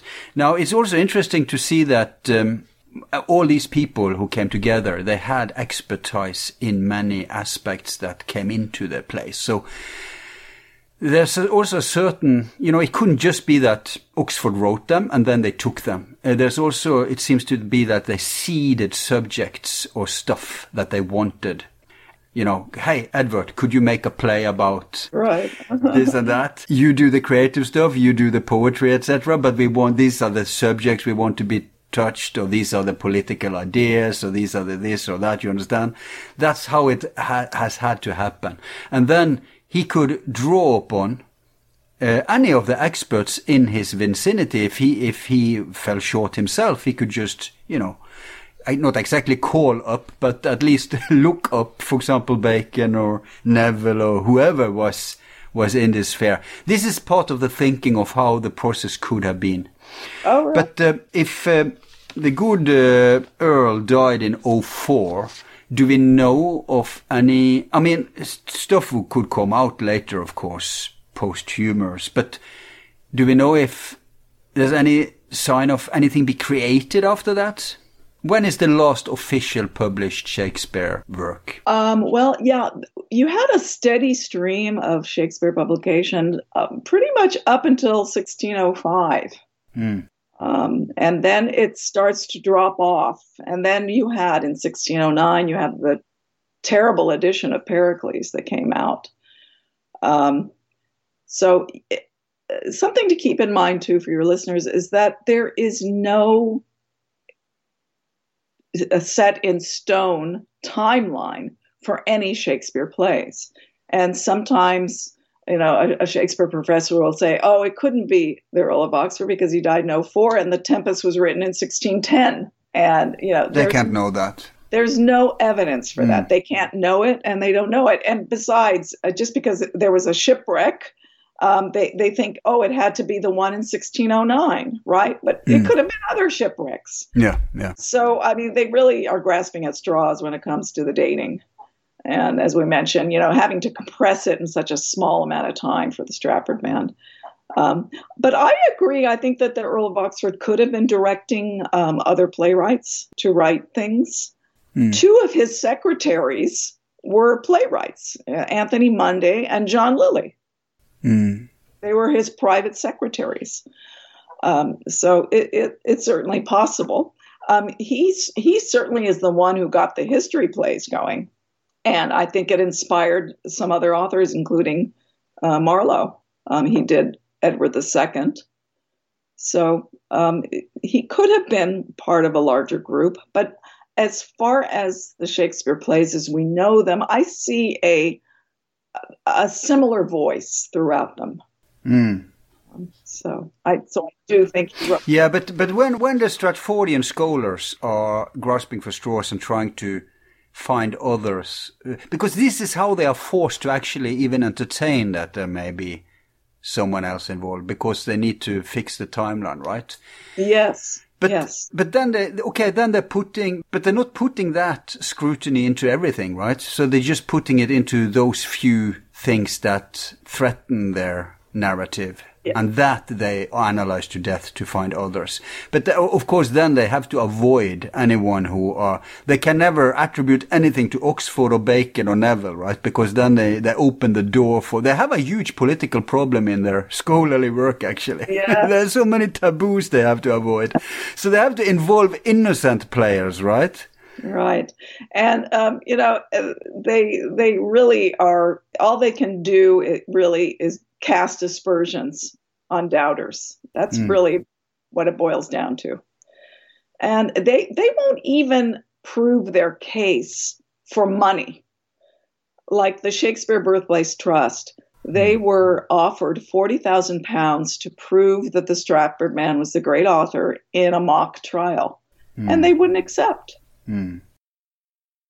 So they know they have no evidence, but they just want to keep it going. Yeah, but it's a huge business industry. Yes. Yeah, that's what it's all about. So we need to stop taking them seriously. I mean, of course, they got the public narrative. They have an ownership of that. That's why we have to bother. But it's really not a serious debate. I think the serious debates are taking place among the non-Stratfordians, and I'd like to see like a round table. Has that been done? A round table of different people who favor different, because I don't know how it is culturally, but there should be peace and cooperation between all anti-Stratfordians.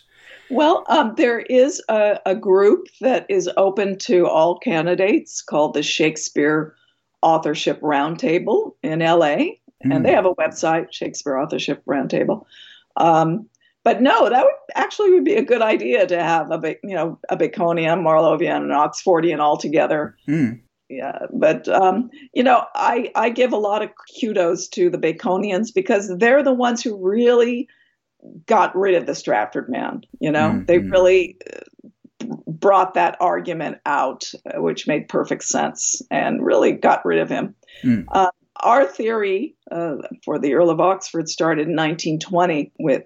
Who launched that first? Yeah, that was John T. Looney, or Looney, in 1920. Yeah. And he was an English schoolmaster, and he taught Shakespeare, and he taught Merchant of Venice over and over and over and over. And he really got a feeling for the great author. And when he looked at, the Stratford men's life, he just couldn't marry the two people, that they were the same person. So, and obviously he had to have known about the authorship controversy in Bacon, because that started in the 1850s. Yeah. It kind of came to a head starting then. And so what he did was he made a list of characteristics of who the great author had to be. He had to be wary of women. He had to have certain sympathies. He had to have be a court insider. He made this whole list. And then he went about looking for authors who wrote in the same meter as Venus and Adonis, which was Shakespeare's first published poem. And I believe that was published first, not under the Shakespeare name, right? No, it was. It was. In 1593, Venus and Adonis. But there was one of these early things that were published not under his name, as I recall it. I forgot which one. I thought it was that one. No, it wasn't that one. But go on. Sorry, I don't know which one it was. No. But back to Looney. And so anyway, he looked for this certain, I think it's called rhyme royal. And he looked in a book of 16th century verse. And he went through everything. And the only one who was using it, there were two. One was anonymous and one was the Earl of Oxford. What do you mean when you say anonymous? It had no signature. Okay, a publication. Yeah. A poem with no signature. Right. And the other one was a poem with the Earl of Oxford signature. But this is excellent, because I thought nothing survived of De Vere. But there are actually creative writings we know by his hand that have survived. Yes. In 1576, several of his poems occurred in an anthology called The Paradise of Dainty Devices. And these were compiled by Richard Edwards, who was a playwright. And he died in 1566. He died 10 years earlier. So this compilation was verses that Oxford wrote when he was 16 or younger. So they are juvenile, quote unquote, juvenile works. But yes, we do have some of his signed poetry here and there, or with his initials, E.O. Which wasn't meant to go public, but somehow became public. Yeah. Right. So anyway, he Looney looked into the Earl of Oxford because of this matching rhyme scheme with Shakespeare's. And he just found so many life parallels with Oxford and incidents in the Shakespeare plays that just were, amazing. And that's resulted in his book. Shakespeare Identified in the 17th Earl of Oxford, 1920. So he was the founder, and he convinced Sigmund Freud that Oxford was the great author. So and several others. But you say there is cooperation between non-Stratfordians. That's great. Do you have any idea of which are the biggest factions among the... I suppose we should toss the Marlovians in there too. So, like per today, it seems to me that the Oxfordians are the biggest faction today. I would agree, yes. And then probably the Baconians, and then the Marlovians. Right. But, there's been over 100 candidates over the years, over the last 150 years, and including a group theory. But there's several group theories. The one I favor is actually so deep, it's so complex. That's why I hesitate to even talk about it now, because it would seize the whole show. And it's not about... We have had a few shows about that, and we'll have more. Okay. But, No, I think, I know it was a group project in many ways, but I don't know if there could still be one author, if you see what I mean, or one main author. Yes. Because this group project was much, obviously they had a much bigger agenda than just publish. You don't have to go to this cloak and dagger level just to publish a few plays, right? Right. So this was a part of a much bigger project, a much more subversive project. I think that Henry V was definitely a political play. Because it was meant to rouse up the patriotism of the English in facing the Armada. It was probably written around circa 1585, but of course the Stratfordians will say it was much later. But it was probably in 85, and I think. When was the famous battle? 1588. 88. And Oxford apparently was in the battle. Oh. He was on one of the ships. Interesting. Yeah. And there's many life parallels with Oxford. For example, in Merchant of Venice, the merchant, right, Antonio, he borrows 3,000 ducats from Shylock, the moneylender. Well, Oxford borrowed 3,000 pounds from a man named Michael Locke, L-O-K. Right. And Oxford lost.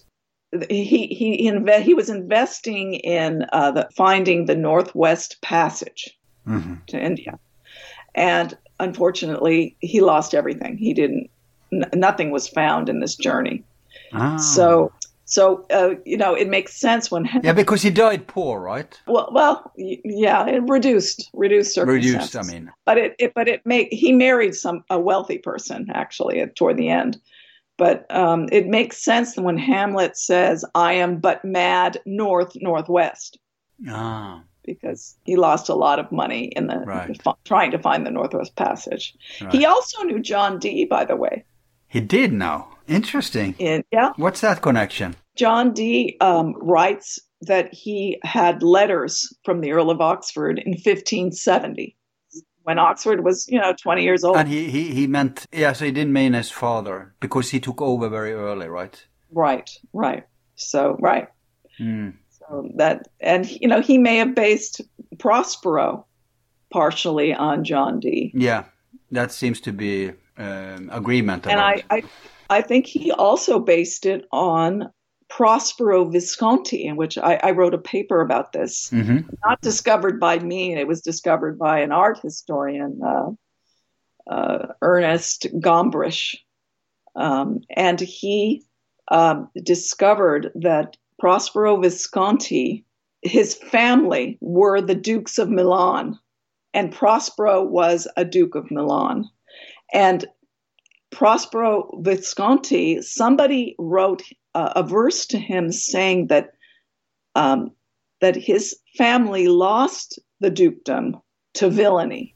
And Shakespeare Prospero lost his dukedom to villainy. So there's a connection there. And he was alive when Oxford went to Italy. So it's very possible that they met, and Oxford went to Milan. Right. So because my first thought was that the personality was John Dee, but that it may have been a composite. Paraphernalia was this guy. But if he met him, then it could be more than that. It's very possible that they met their paths. But could you call him a wizard, the Italian one? No, but he was very well educated, and he alchemist. Was an artist himself. He was a sculptor. He had an enormous library. He was very well respected. And he was a nobleman, too. Right. So, yeah. But why wouldn't Oxford support James' claim to the throne if they were on good terms? I think that Oxford did, but only after Southampton came out of the Tower. I think Southampton was his child. And I think that he had wanted... He sort of thought, maybe it was a romantic notion, but he thought that he would succeed to Queen Elizabeth because of him being his child, her child. So you mean De Vere wanted his son to succeed? Yes. Not himself. Right, his son. Yeah. So and then probably the Cecil said, "Look, if we'll save his life, but you have to get behind James." Could that be? Yeah. Yes, that's the way I see it. And then, of course, when he did succeed, of course, Oxford, went along with it. And as I mentioned, James renewed his £1,000 a year annuity. So Bacon also seems to have in on this plot by supporting James. It seems overwhelming conspiracy to get him in. I just wonder why then the Cecils, who seems to be of low moral, why nothing indicates that they were involved in this at all. But in the movie Anonymous, the Cecils are portrayed as being against creative stuff. Yeah. Somehow that's an affront to God or something. Do we know anything about that? Could that be the case here, that they despised these kind of writings and therefore naturally wouldn't be involved in this part of the plot? Well, I think yes, because as we mentioned, I think that Oxford, as the writer, was lampooning them, the Cecils. And as we mentioned, Polonius being Lord Burleigh, Richard III, many people viewed him as Robert Cecil, who succeeded his father as being the kingmaker. Yeah, and also we have a letter where Burleigh refers to Oxford's friends, probably meaning his playwright friends or poetry friends, as lewd, L-E-W-D. So no, it was that sort of activity was not encouraged by the Cecils. And they had reason to want to cover it up too. So. Cover up what? That the true author was Oxford, because Oxford knew them well, right? Yeah, he was married into their family. Right, but the Stratford man had no connection whatsoever, so he was the perfect decoy. Right. The Stratford man decontextualized all the works, really. Right. Especially the sonnets. Okay. Yeah, I mean the sonnets, in my opinion, tells the story of Southampton as being the Queen and Oxford's child, and that really needed suppression. That idea could not take hold in the public knowledge that Southampton really was a prince. But if they really rebelled against her, then they obviously must have known that they have a claim to the throne. They couldn't be ignorant about. Yes. And as I mentioned, they were treated very differently than other courtiers and favorites.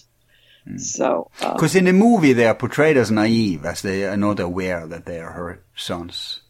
No, I think they knew. Yeah. They knew. They treated her accordingly. Yeah. Yeah, with repressed despise and everything. But if we rewind a little here, we have this very dangerous time when it comes to politics, that you couldn't be involved in this or that. But there's also the spiritual aspect. There's, for example, this dude I mentioned to you that I'm trying to get on my show. His name is... Green? Yes, Alan Green. His take is pretty original, I think. He involves all sorts of people, John Dee, lots.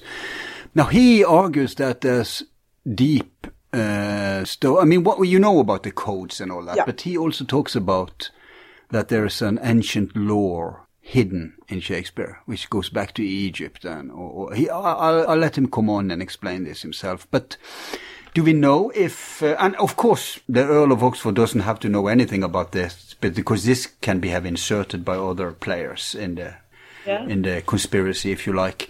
But do we know if De Vere had any esoteric or spiritual, like, for example, Dee is famous for this, even Francis Bacon, who was a learned man of science. So do we know if there's an esoteric aspect of De Vere? Well, as I mentioned, he corresponded with Dee, and that's right. And he was very educated, and you couldn't avoid knowing stuff like alchemy, etc., if you were very educated. And Dee was frequented, the Queen's presence. So did Oxford. But Oxford was accused of necromancy. Oh, really now? Yes. Interesting. Yes, that he tried to bring back to life through spirits dead people. Yeah. Now, that was related by his enemies, Howard and Arundel. Yeah, to smear him. To smear him. But in this case, it works. It works opposite. Well, there could have been kernels of truth there, because look at the plays. Look at Hamlet. Look at absolutely Richard II or Richard III. There are ghosts right in several of the plays. So I think he may have had I think he was interested in everything. So he may have been interested in more occult things as well. Interesting. Now, there is this website called Doped About Will. Yes. The people behind it is called the Shakespeare Authorship Coalition. Are you a part of this bunch? Yes, I'm one of the board members. And they're the ones, not when I was a board member, but they were the ones who put out that £40,000 offer. Right. To a donation to charity to have Stratfordians prove their case in a mock trial, which they didn't accept. Yeah. Many famous people are involved. For example, Derek Jacobi. Yes, he's an Oxfordian. Yeah, and he was heavily featured in the movie too. Yes, he was. Yeah. And Keir Cutler is part of this. Ah, there you are, treasurer. Yes. Yeah. So you're the one who's going to run off with the prize. Right. Prize money. Nice. I like this kind of... But is this only for Oxfordians or is it for everyone? No, it's for everybody. It's neutral. They are neutral. Good. As far as... And we have people on the board who have different beliefs than me, so... So are you intimately familiar with the other... For example, could you give examples of what the Marlovians believe, why they think Marlowe was involved? Well, I don't think that he wrote the works because he died when he was about, I think, 33 or 34. He was in his early 30s when he died. It's hard to believe that he wrote such a vast quantity of works in that short amount of time. And you would have to believe, though, that he didn't die, that he went to the continent and wrote plays and then sent them back. That's a well-known theory. Yeah, it's a little convoluted, I think. And we do have his coroner's report of his death. Someone discovered it in the 20th century. But what on earth connects him to? Why do they think he could be? Have they analyzed his plays and then found similarities? Is that how it works? There are some similarities, but I think that he was reading Shakespeare's plays. He knew Shakespeare. The originals, you mean? I think he saw that. And many people were imitating Shakespeare. But of course, if you tell the professor, he'll say, no, Shakespeare was stealing from them. Right. But I mean, we're talking about hundreds of authors. He was stealing from hundreds of, it doesn't make sense. No. One of the greatest creative geniuses of all time needed to steal from people. It just doesn't make sense. But he would be privy to these manuscripts circulating in private networks. Yeah, he probably knew. Because he was close with Nash and a few other playwrights, right? And Peele. And he was in the writer's circle for sure. But there is no known connection between he and Oxford. I wonder, I can't remember if he is theorized to have been involved in the group project, but here, Sir Henry Neville. I just found your references to Neville. Do you remember what you said about Neville in the book? He was in the tower. Yeah, that I remember. But what did you say about his connection to Oxford? Do you know any? I'm sorry, I don't know. I don't remember now. No, it's a lot. It wasn't major. It wasn't major. No. Let me see here. Essex conspiracy. Yeah, he was a part of the conspiracy. Now I remember. You say Essex conspirator Sir Henry Neville was released from the Tower along with Southampton. Right. He paid money to get out. Yeah. But we don't know under what reason that the Earl of Southampton got released. So we see here a political alliance, obviously. among some of the key players. So I think this had both religious, political, spiritual compounds to it, sure. This thing. And that's why it's so important to, like, if you're going to blow open this conspiracy, I mean, it takes, it's a group effort, so I'm so happy that people are cooperating across favorite angles. But yeah, I think we need something to be found to really win this case, like some documents showing up or... I agree. Or even just a letter where someone says, oh, yeah, I saw Oxford's play, Merchant of Venice. You know, I really loved it. You know, something like that. Yeah, that would be wonderful, because it's if you delve into, there's many great tools online. You also have.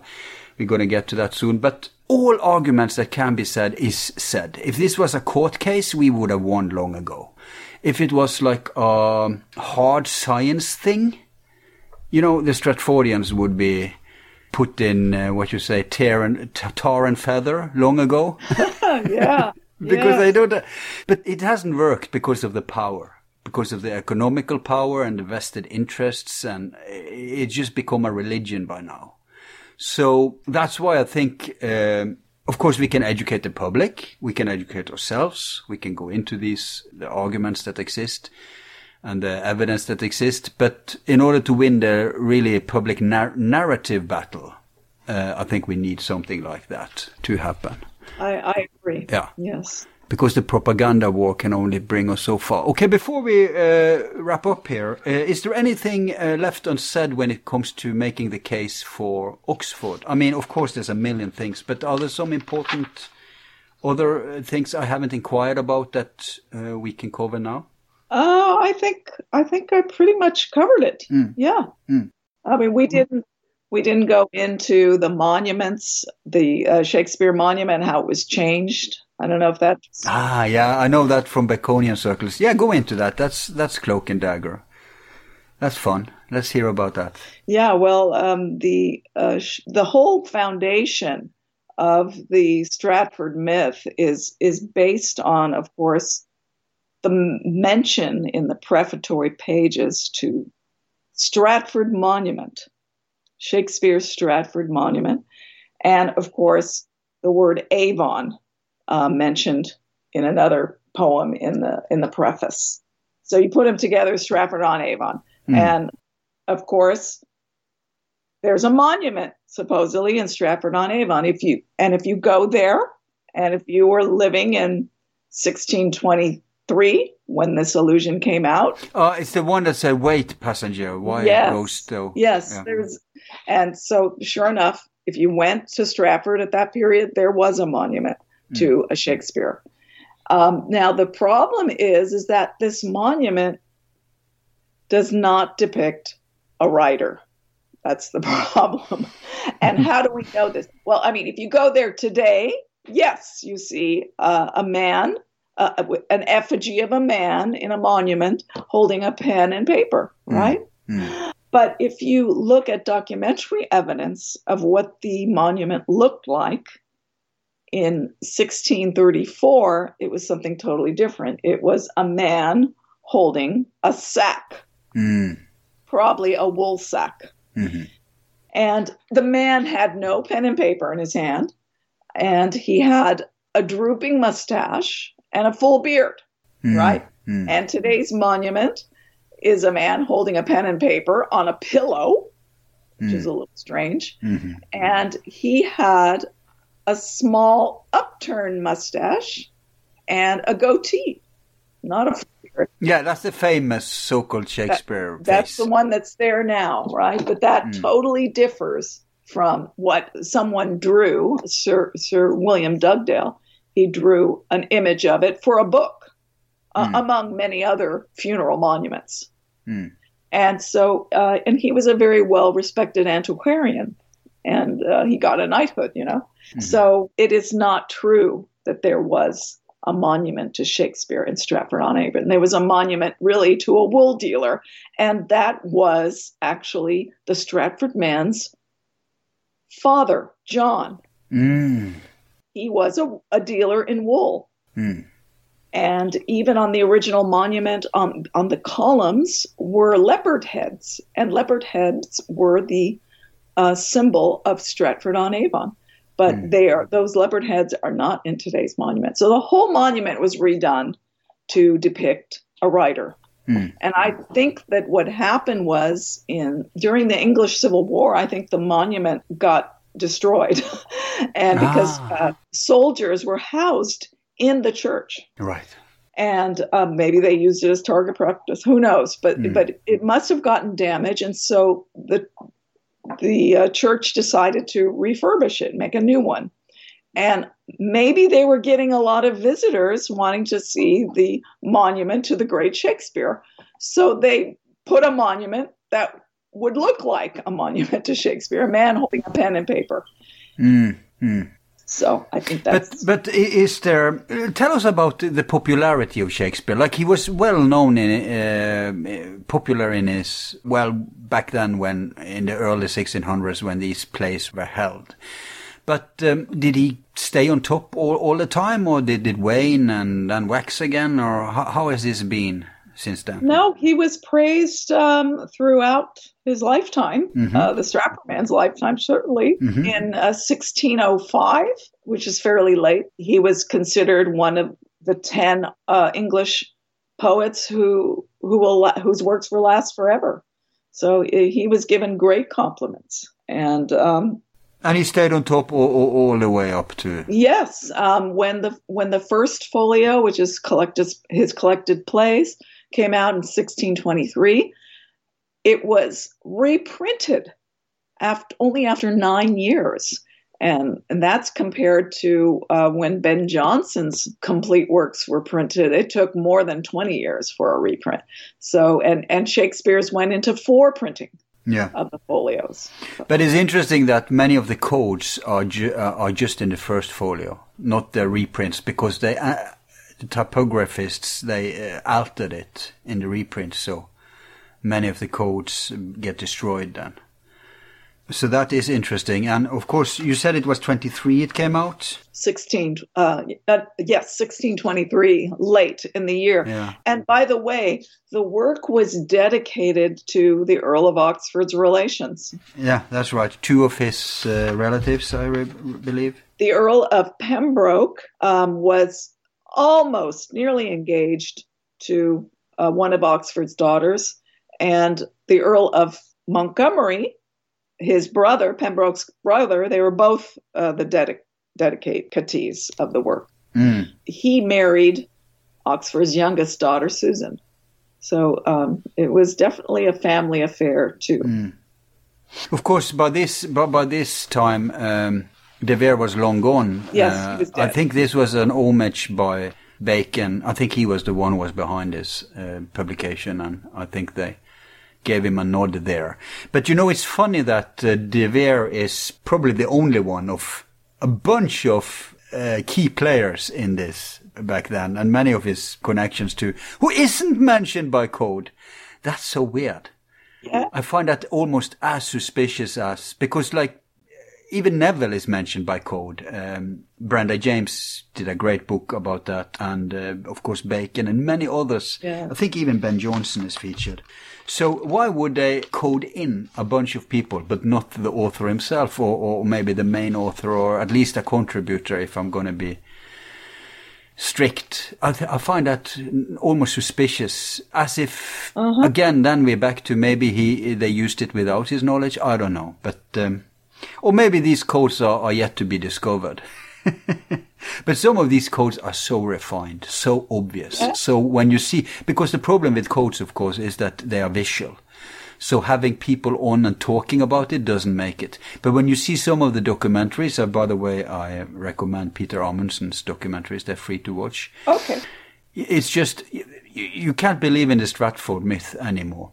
By the way, speaking of that, this face that everybody think this is how Shakespeare looked. Was that in the first folio that face came for the first time?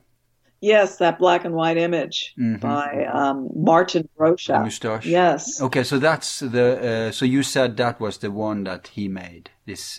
Yes, I think it's a made-up image. It certainly doesn't resemble the Earl of Oxford, and we don't know what the Stratford man looked like. No. And keep in mind, this was made 7 years after the Stratford man had died. Yeah. So we don't know where this came from. But, many people see it as a mask. Yeah. The face is very wooden and stiff, and the hair is strange. This big forehead. I mean, it doesn't look really human. But especially, there's everything is evenly lit in this image. So much so that you can see 2 lines at the ear. That's right. A double line. And it has made some people believe this is a mask. If you can pull it off. Yeah, a literal mask. Yes, a literal mask. And what is a mask? It's a pseudonym. He's hiding behind someone else. Also remember that persona means mask. And does it? Yes. So if you're discussing the personality behind it, then I see. Yeah, that's interesting. But, there were people who were in on it, and obviously those who frequented those circles back then, people knew, even if they weren't a part of it, people knew. Now, you have, in chapter 4, you have something called Overlooked Commentary about Shakespeare by his contemporaries. Yes. I think that would be interesting to hear a little about. Yeah, well, that was what I've been mentioning about how they thought, they mentioned he was a nobleman. Yeah, but these are inferences. They don't openly say it. They're cryptic about it. And one great one is by John Davies of Hereford, I believe, and he called Shakespeare, and he hyphenated Shakespeare, right? He called him our English Terence. And this was in 1611. Tyrant? What's that? Terence. What does that mean, Terence? Terence was an ancient Roman playwright. And so he's calling him English Terence.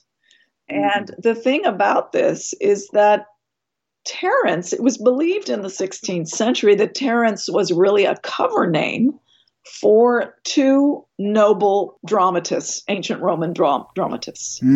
So by him calling Shakespeare our English Terence, it's almost like saying you're somebody who uses a pen name. So you have to look deeper into some of these allusions, and that's what I try to explain in them. But one of them was, as I mentioned, that Shakespeare was dead in 1607, and that was by William Barkstead. And he called Shakespeare the neighbor to the Muses. And the Muses were immortal goddesses of the arts, right? So if somebody is a neighbor, you're also among them. You're immortal, meaning you're dead, right? So you have to take these allusions, a step further. Yeah. Another great one in 1609 on the title page of Shakespeare's sonnets. On the title page of the dedication page, Shakespeare is referred to our ever-living poet. And ever-living was a word used for people who have died, but whose works will live forever. Yeah. Ever-living. So these are just a few examples. There's a lot more in the book. Yeah, in the book there's plenty. Yes. But I think it's also strange that nobody came out and said it outright, which kind of suggests to me that the respect, that they were sympathetic, that they were in on it, if you see what I mean. Yes. That they didn't just bust. Well, I think while the Earl of Oxford was alive, they were respecting his wish to not talk about it, right? After he died, it was okay. It would have been okay, but they still didn't do it. No, and this indicates that... That's the problem, yes. No, it's not a problem. I think Bacon is to do with that. I think it's because they were protecting because you're very right, it wouldn't have any consequences for De Vere. But if this Shakespeare thing was used up until at least the 20s, then they would have to keep the tongue tied, although many seem to be wanting to.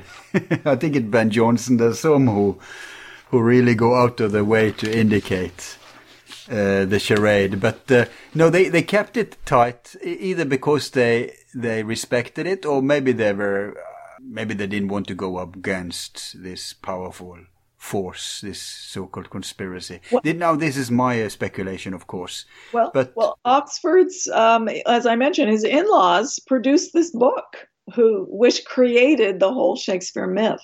So they had a certain reason. I don't think we'll ever know 100% why, but they were very close to the King James. They really promoted him and were his right-hand men.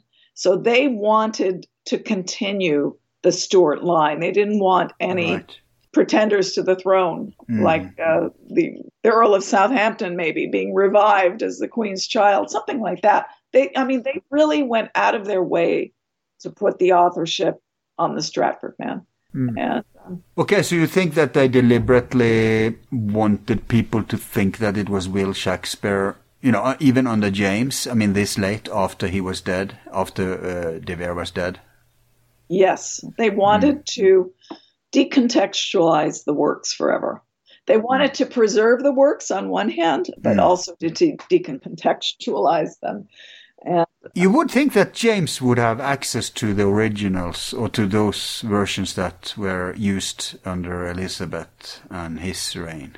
Maybe he was sitting on them, because there's this among this Oak Island thing is that the collected Shakespeare originals is buried there. It very well could be. Yes. Yeah, that because they have to be somewhere unless they were destroyed, and they haven't popped up in all these years. And Shakespeare has been popular all these years.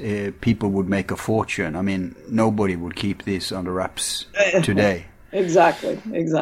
When Leonardo da Vinci's manuscripts, it went for $1 million a page. Right. Yes. Even this fake, it's not fake, but there was this painting, the great scandal around this new Da Vinci painting popped up. Oh, well, yes. I think it's the most money a piece of art has ever gone for. And yes. That was a restored thing. Right. It's not even original. No. Yeah. So it was actually half ruined. So yes. Yeah. You can just imagine. But you know what? I think if it popped up, I think some of the ardent Stratfordians, it would end up in their hands, and I think they would rather burn it than. No, I think so. Yes, because they have a vested interest. It's the same. Look at the. This is the nature of man. If Shakespeare taught us anything, it is this. Look at what the Vatican did. They tried to destroy the Dead Sea Scrolls. It took 50 years for it to get out. And the only reason we even got access to it is that thank God, one of the researchers, John Allegro, was a rebel. He didn't keep it on the wraps. He wanted it out there to the people. So and the church have destroyed tons of ancient scriptures, showing other aspects of Jesus than what the narration has. So it's not about. And these are religious people. They really believe in Jesus. They believe in all this, right? So if they then find something that's genuine and they say, okay, let's rather destroy it than illuminate more who we believe in. What on earth wouldn't they do then with a guy like Shakespeare? But okay, that is a religion too, I have to admit. But of course they would do that. So our only bet is that if it, let's say it was in Oak Island and it pops up, then there's hope, because these people, they have no holy cows. They have no vested interest. They would totally, make it public. Exploit it. Yep. Yes. Yeah, they would milk it, of course, economically, but that's our best bet, because if it pops up in some loft in England and a naive, the chain of, it would end up with Stratfordians, and they would say, oh my God, we can't publish this. Look. Oh no, gosh, I don't even want to go there. You haven't thought about it. It's obvious. I don't want to go there. No, me neither. But anyway, let's now go to another place, namely to your stuff. So you said you've been doing this for 30 years? Yeah, more than that. Since 1985. So I know you've written other pieces, but is this book your only book about Shakespeare mystery? Yes, it's my only book. I'm working on a couple more, but it takes me time because I still work full time. So this book is from 16, I see. Yeah, but it's a second edition. The first one was in 2011. Oh, okay. So it's 10 years old already. Yeah. I think it must have helped move the needle because I've seen it referenced many places. Oh, great. Glad to, But I really recommend it for people. It's an interesting read. It's an easy read. I don't have, like a British person would have a lot of contextual knowledge that they learn in school, which we in Scandinavia doesn't, because Shakespeare is, more than anything, it's a part of the British heritage, cultural heritage, right? But even so, I could follow most of the stuff. Of course, I haven't read it all yet. It's over 400 pages, but there were some very interesting, very intriguing pieces of stories or analysis going on in this book. So I love the book because I don't have to read it from the first to the last page. I can browse. I love books where I can browse and read excerpts. Now, do you have a website? I do. It's shakespearesuppressed.com. Okay, that's great, because your name isn't that easy to understand. Let's see, there you have it. New Breakthrough Research. So what else are you a part of? You said you were a part of this board. Yeah, the Shakespeare Authorship Coalition, and I've given a lot of talks for the Shakespeare Oxford Fellowship.org. So I would encourage your listeners to go there too. I encourage you to read the Declaration of Reasonable Doubt on the doubtaboutwill.org website and sign it. Yeah. Yes. And, can laymen sign it? I thought it was just professionals. Everybody. Yeah. And also there's the De Vere Society in England. They have a great website, and there's a lot going on. There seems to you have edited a book, at least if you're not authored it, called Letters and Poems of Edward, Earl of Oxford. Yes, I did that in 1998. Right. Still have a few copies, so. So you started with that, and then you took on the main thing itself. Yeah, I got into it because I really got fed up when I saw a Shakespeare professor, or well-known one, really put down the authorship question on live television. So I thought, what gives him such confidence in his man? And so I really hunkered down and looked into everything about the Stratford man. And then that's when I saw immediately that all the evidence is posthumous. So their case is very weak. And so it kind of led me to going into other aspects of the authorship too. Right. I see you have written a bunch of articles. Yeah. Okay. Okay. I think we'll call it a day then. For now, this is just a chapter in the long, big story. But it's good to have heard the Oxford case. I always knew that the Oxford case was based on analysis of the man and his life compared to what's featured in the Shakespearean works. But I'm glad to hear that there's also, that writings of De Vere has survived, so that you have something more tangible to. Yes, and we have many of his letters have survived too. Yeah, so this is very interesting. By the way, if you want to learn about this project thing, it would be good for some.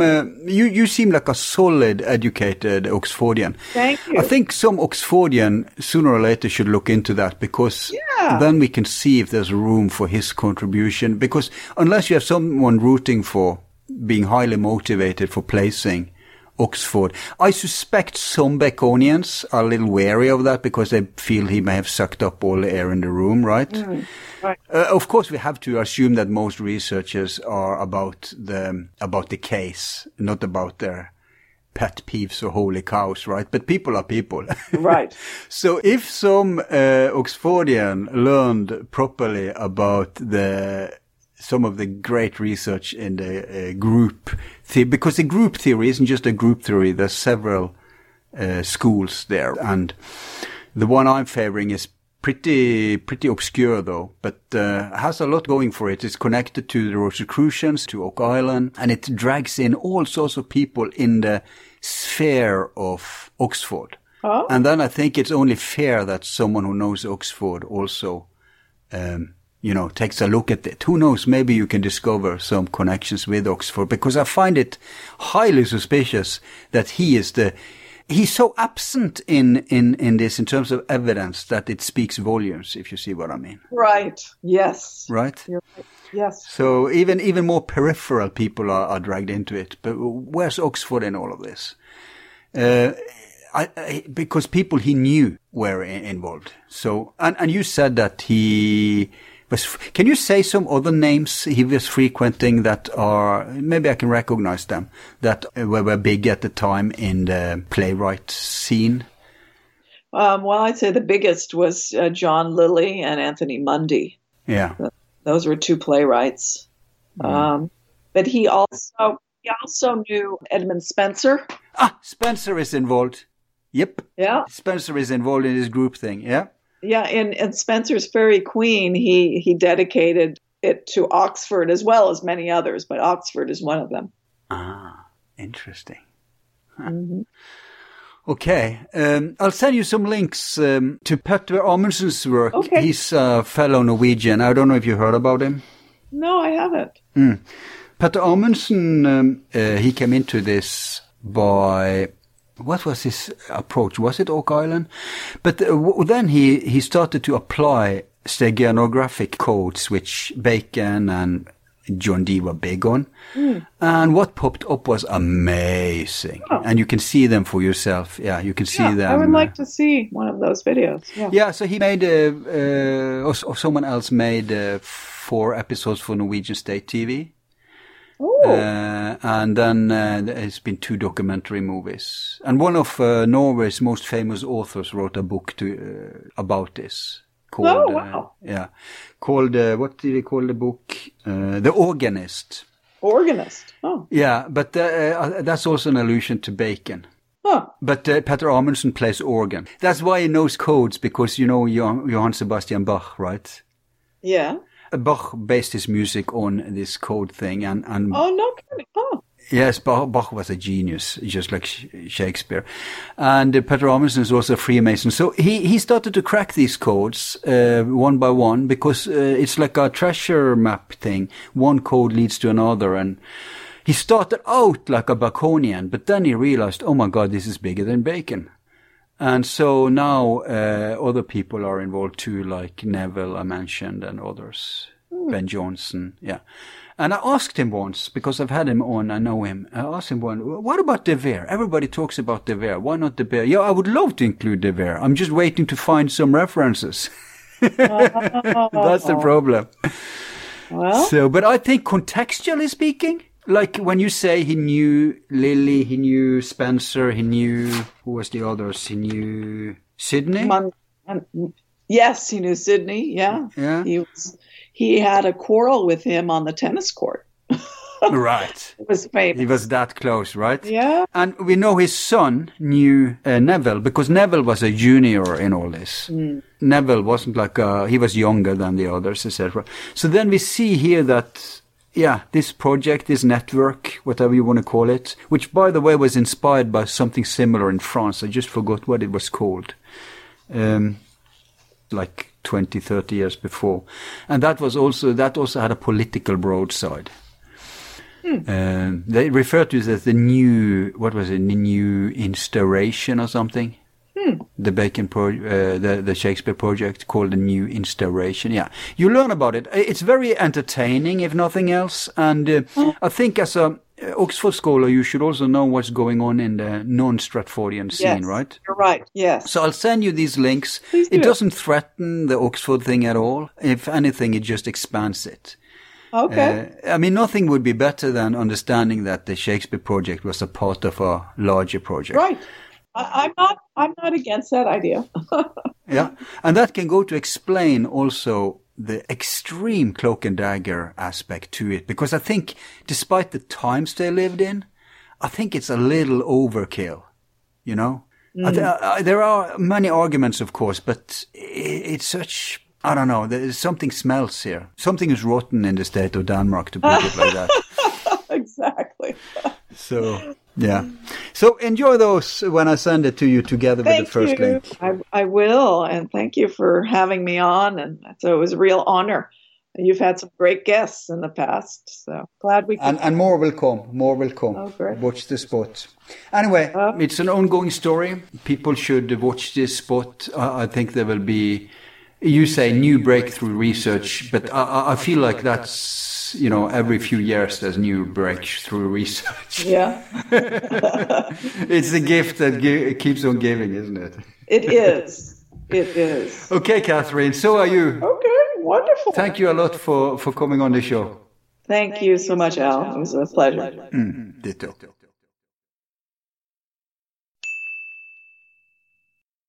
And that's our show today.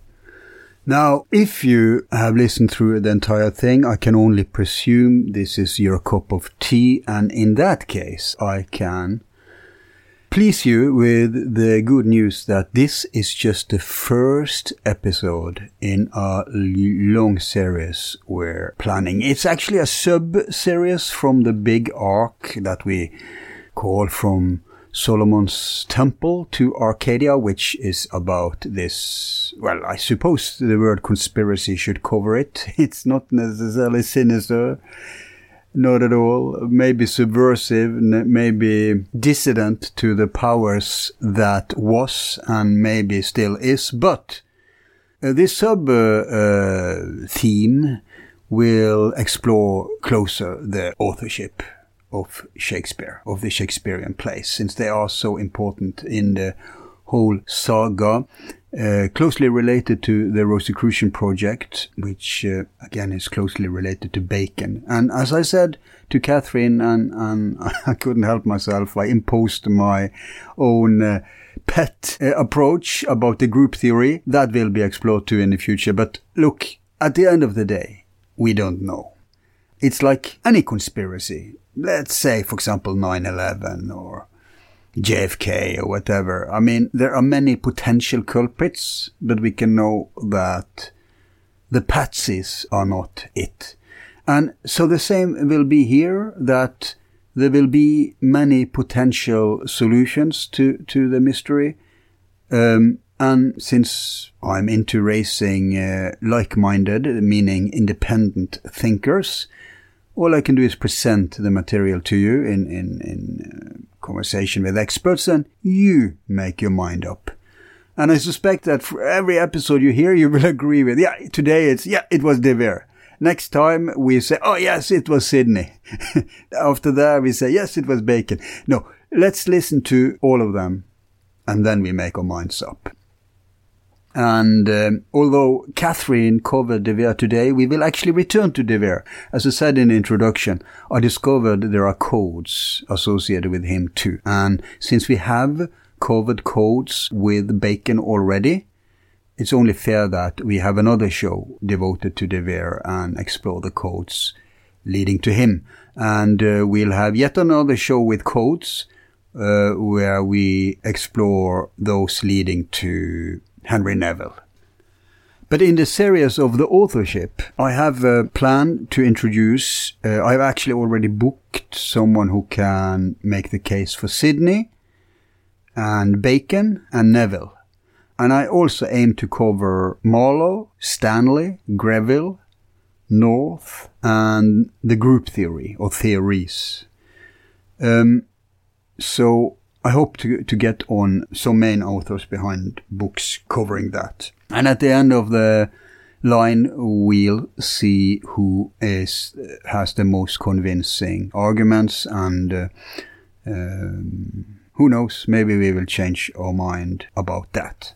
And I'll even have back some updates from Paul Lappin, who is coming at this from a completely different angle. About these book printer plates that involve the exact same players that is involved in the Shakespeare and even the Rosicrucian, let's call it project for a lack of a better word. And I believe his New findings will cast even more lights on these mysteries.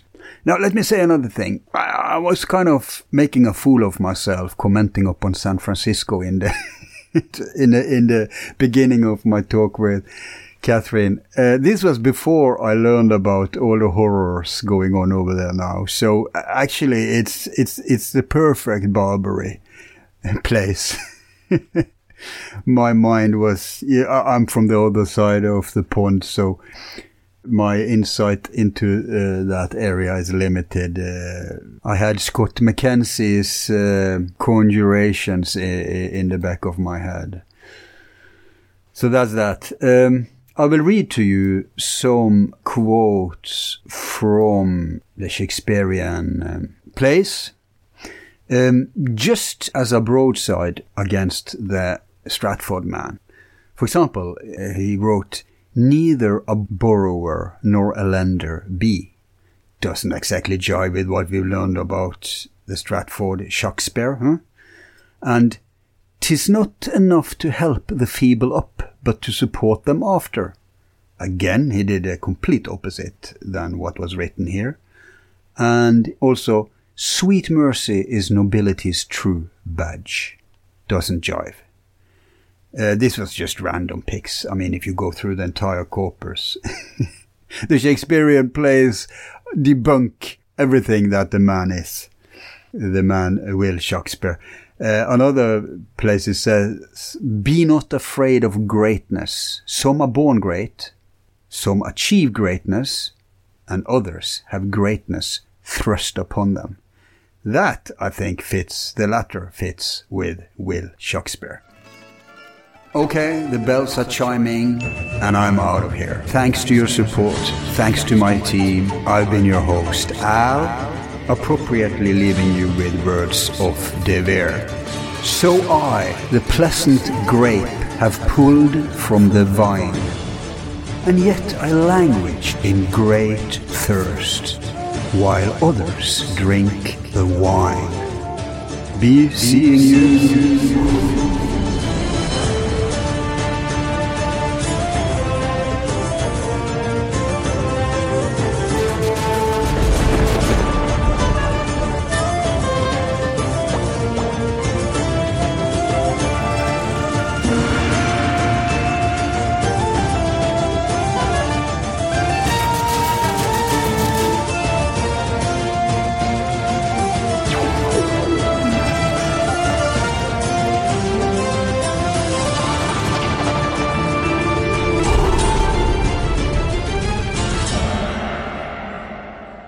Who is number one?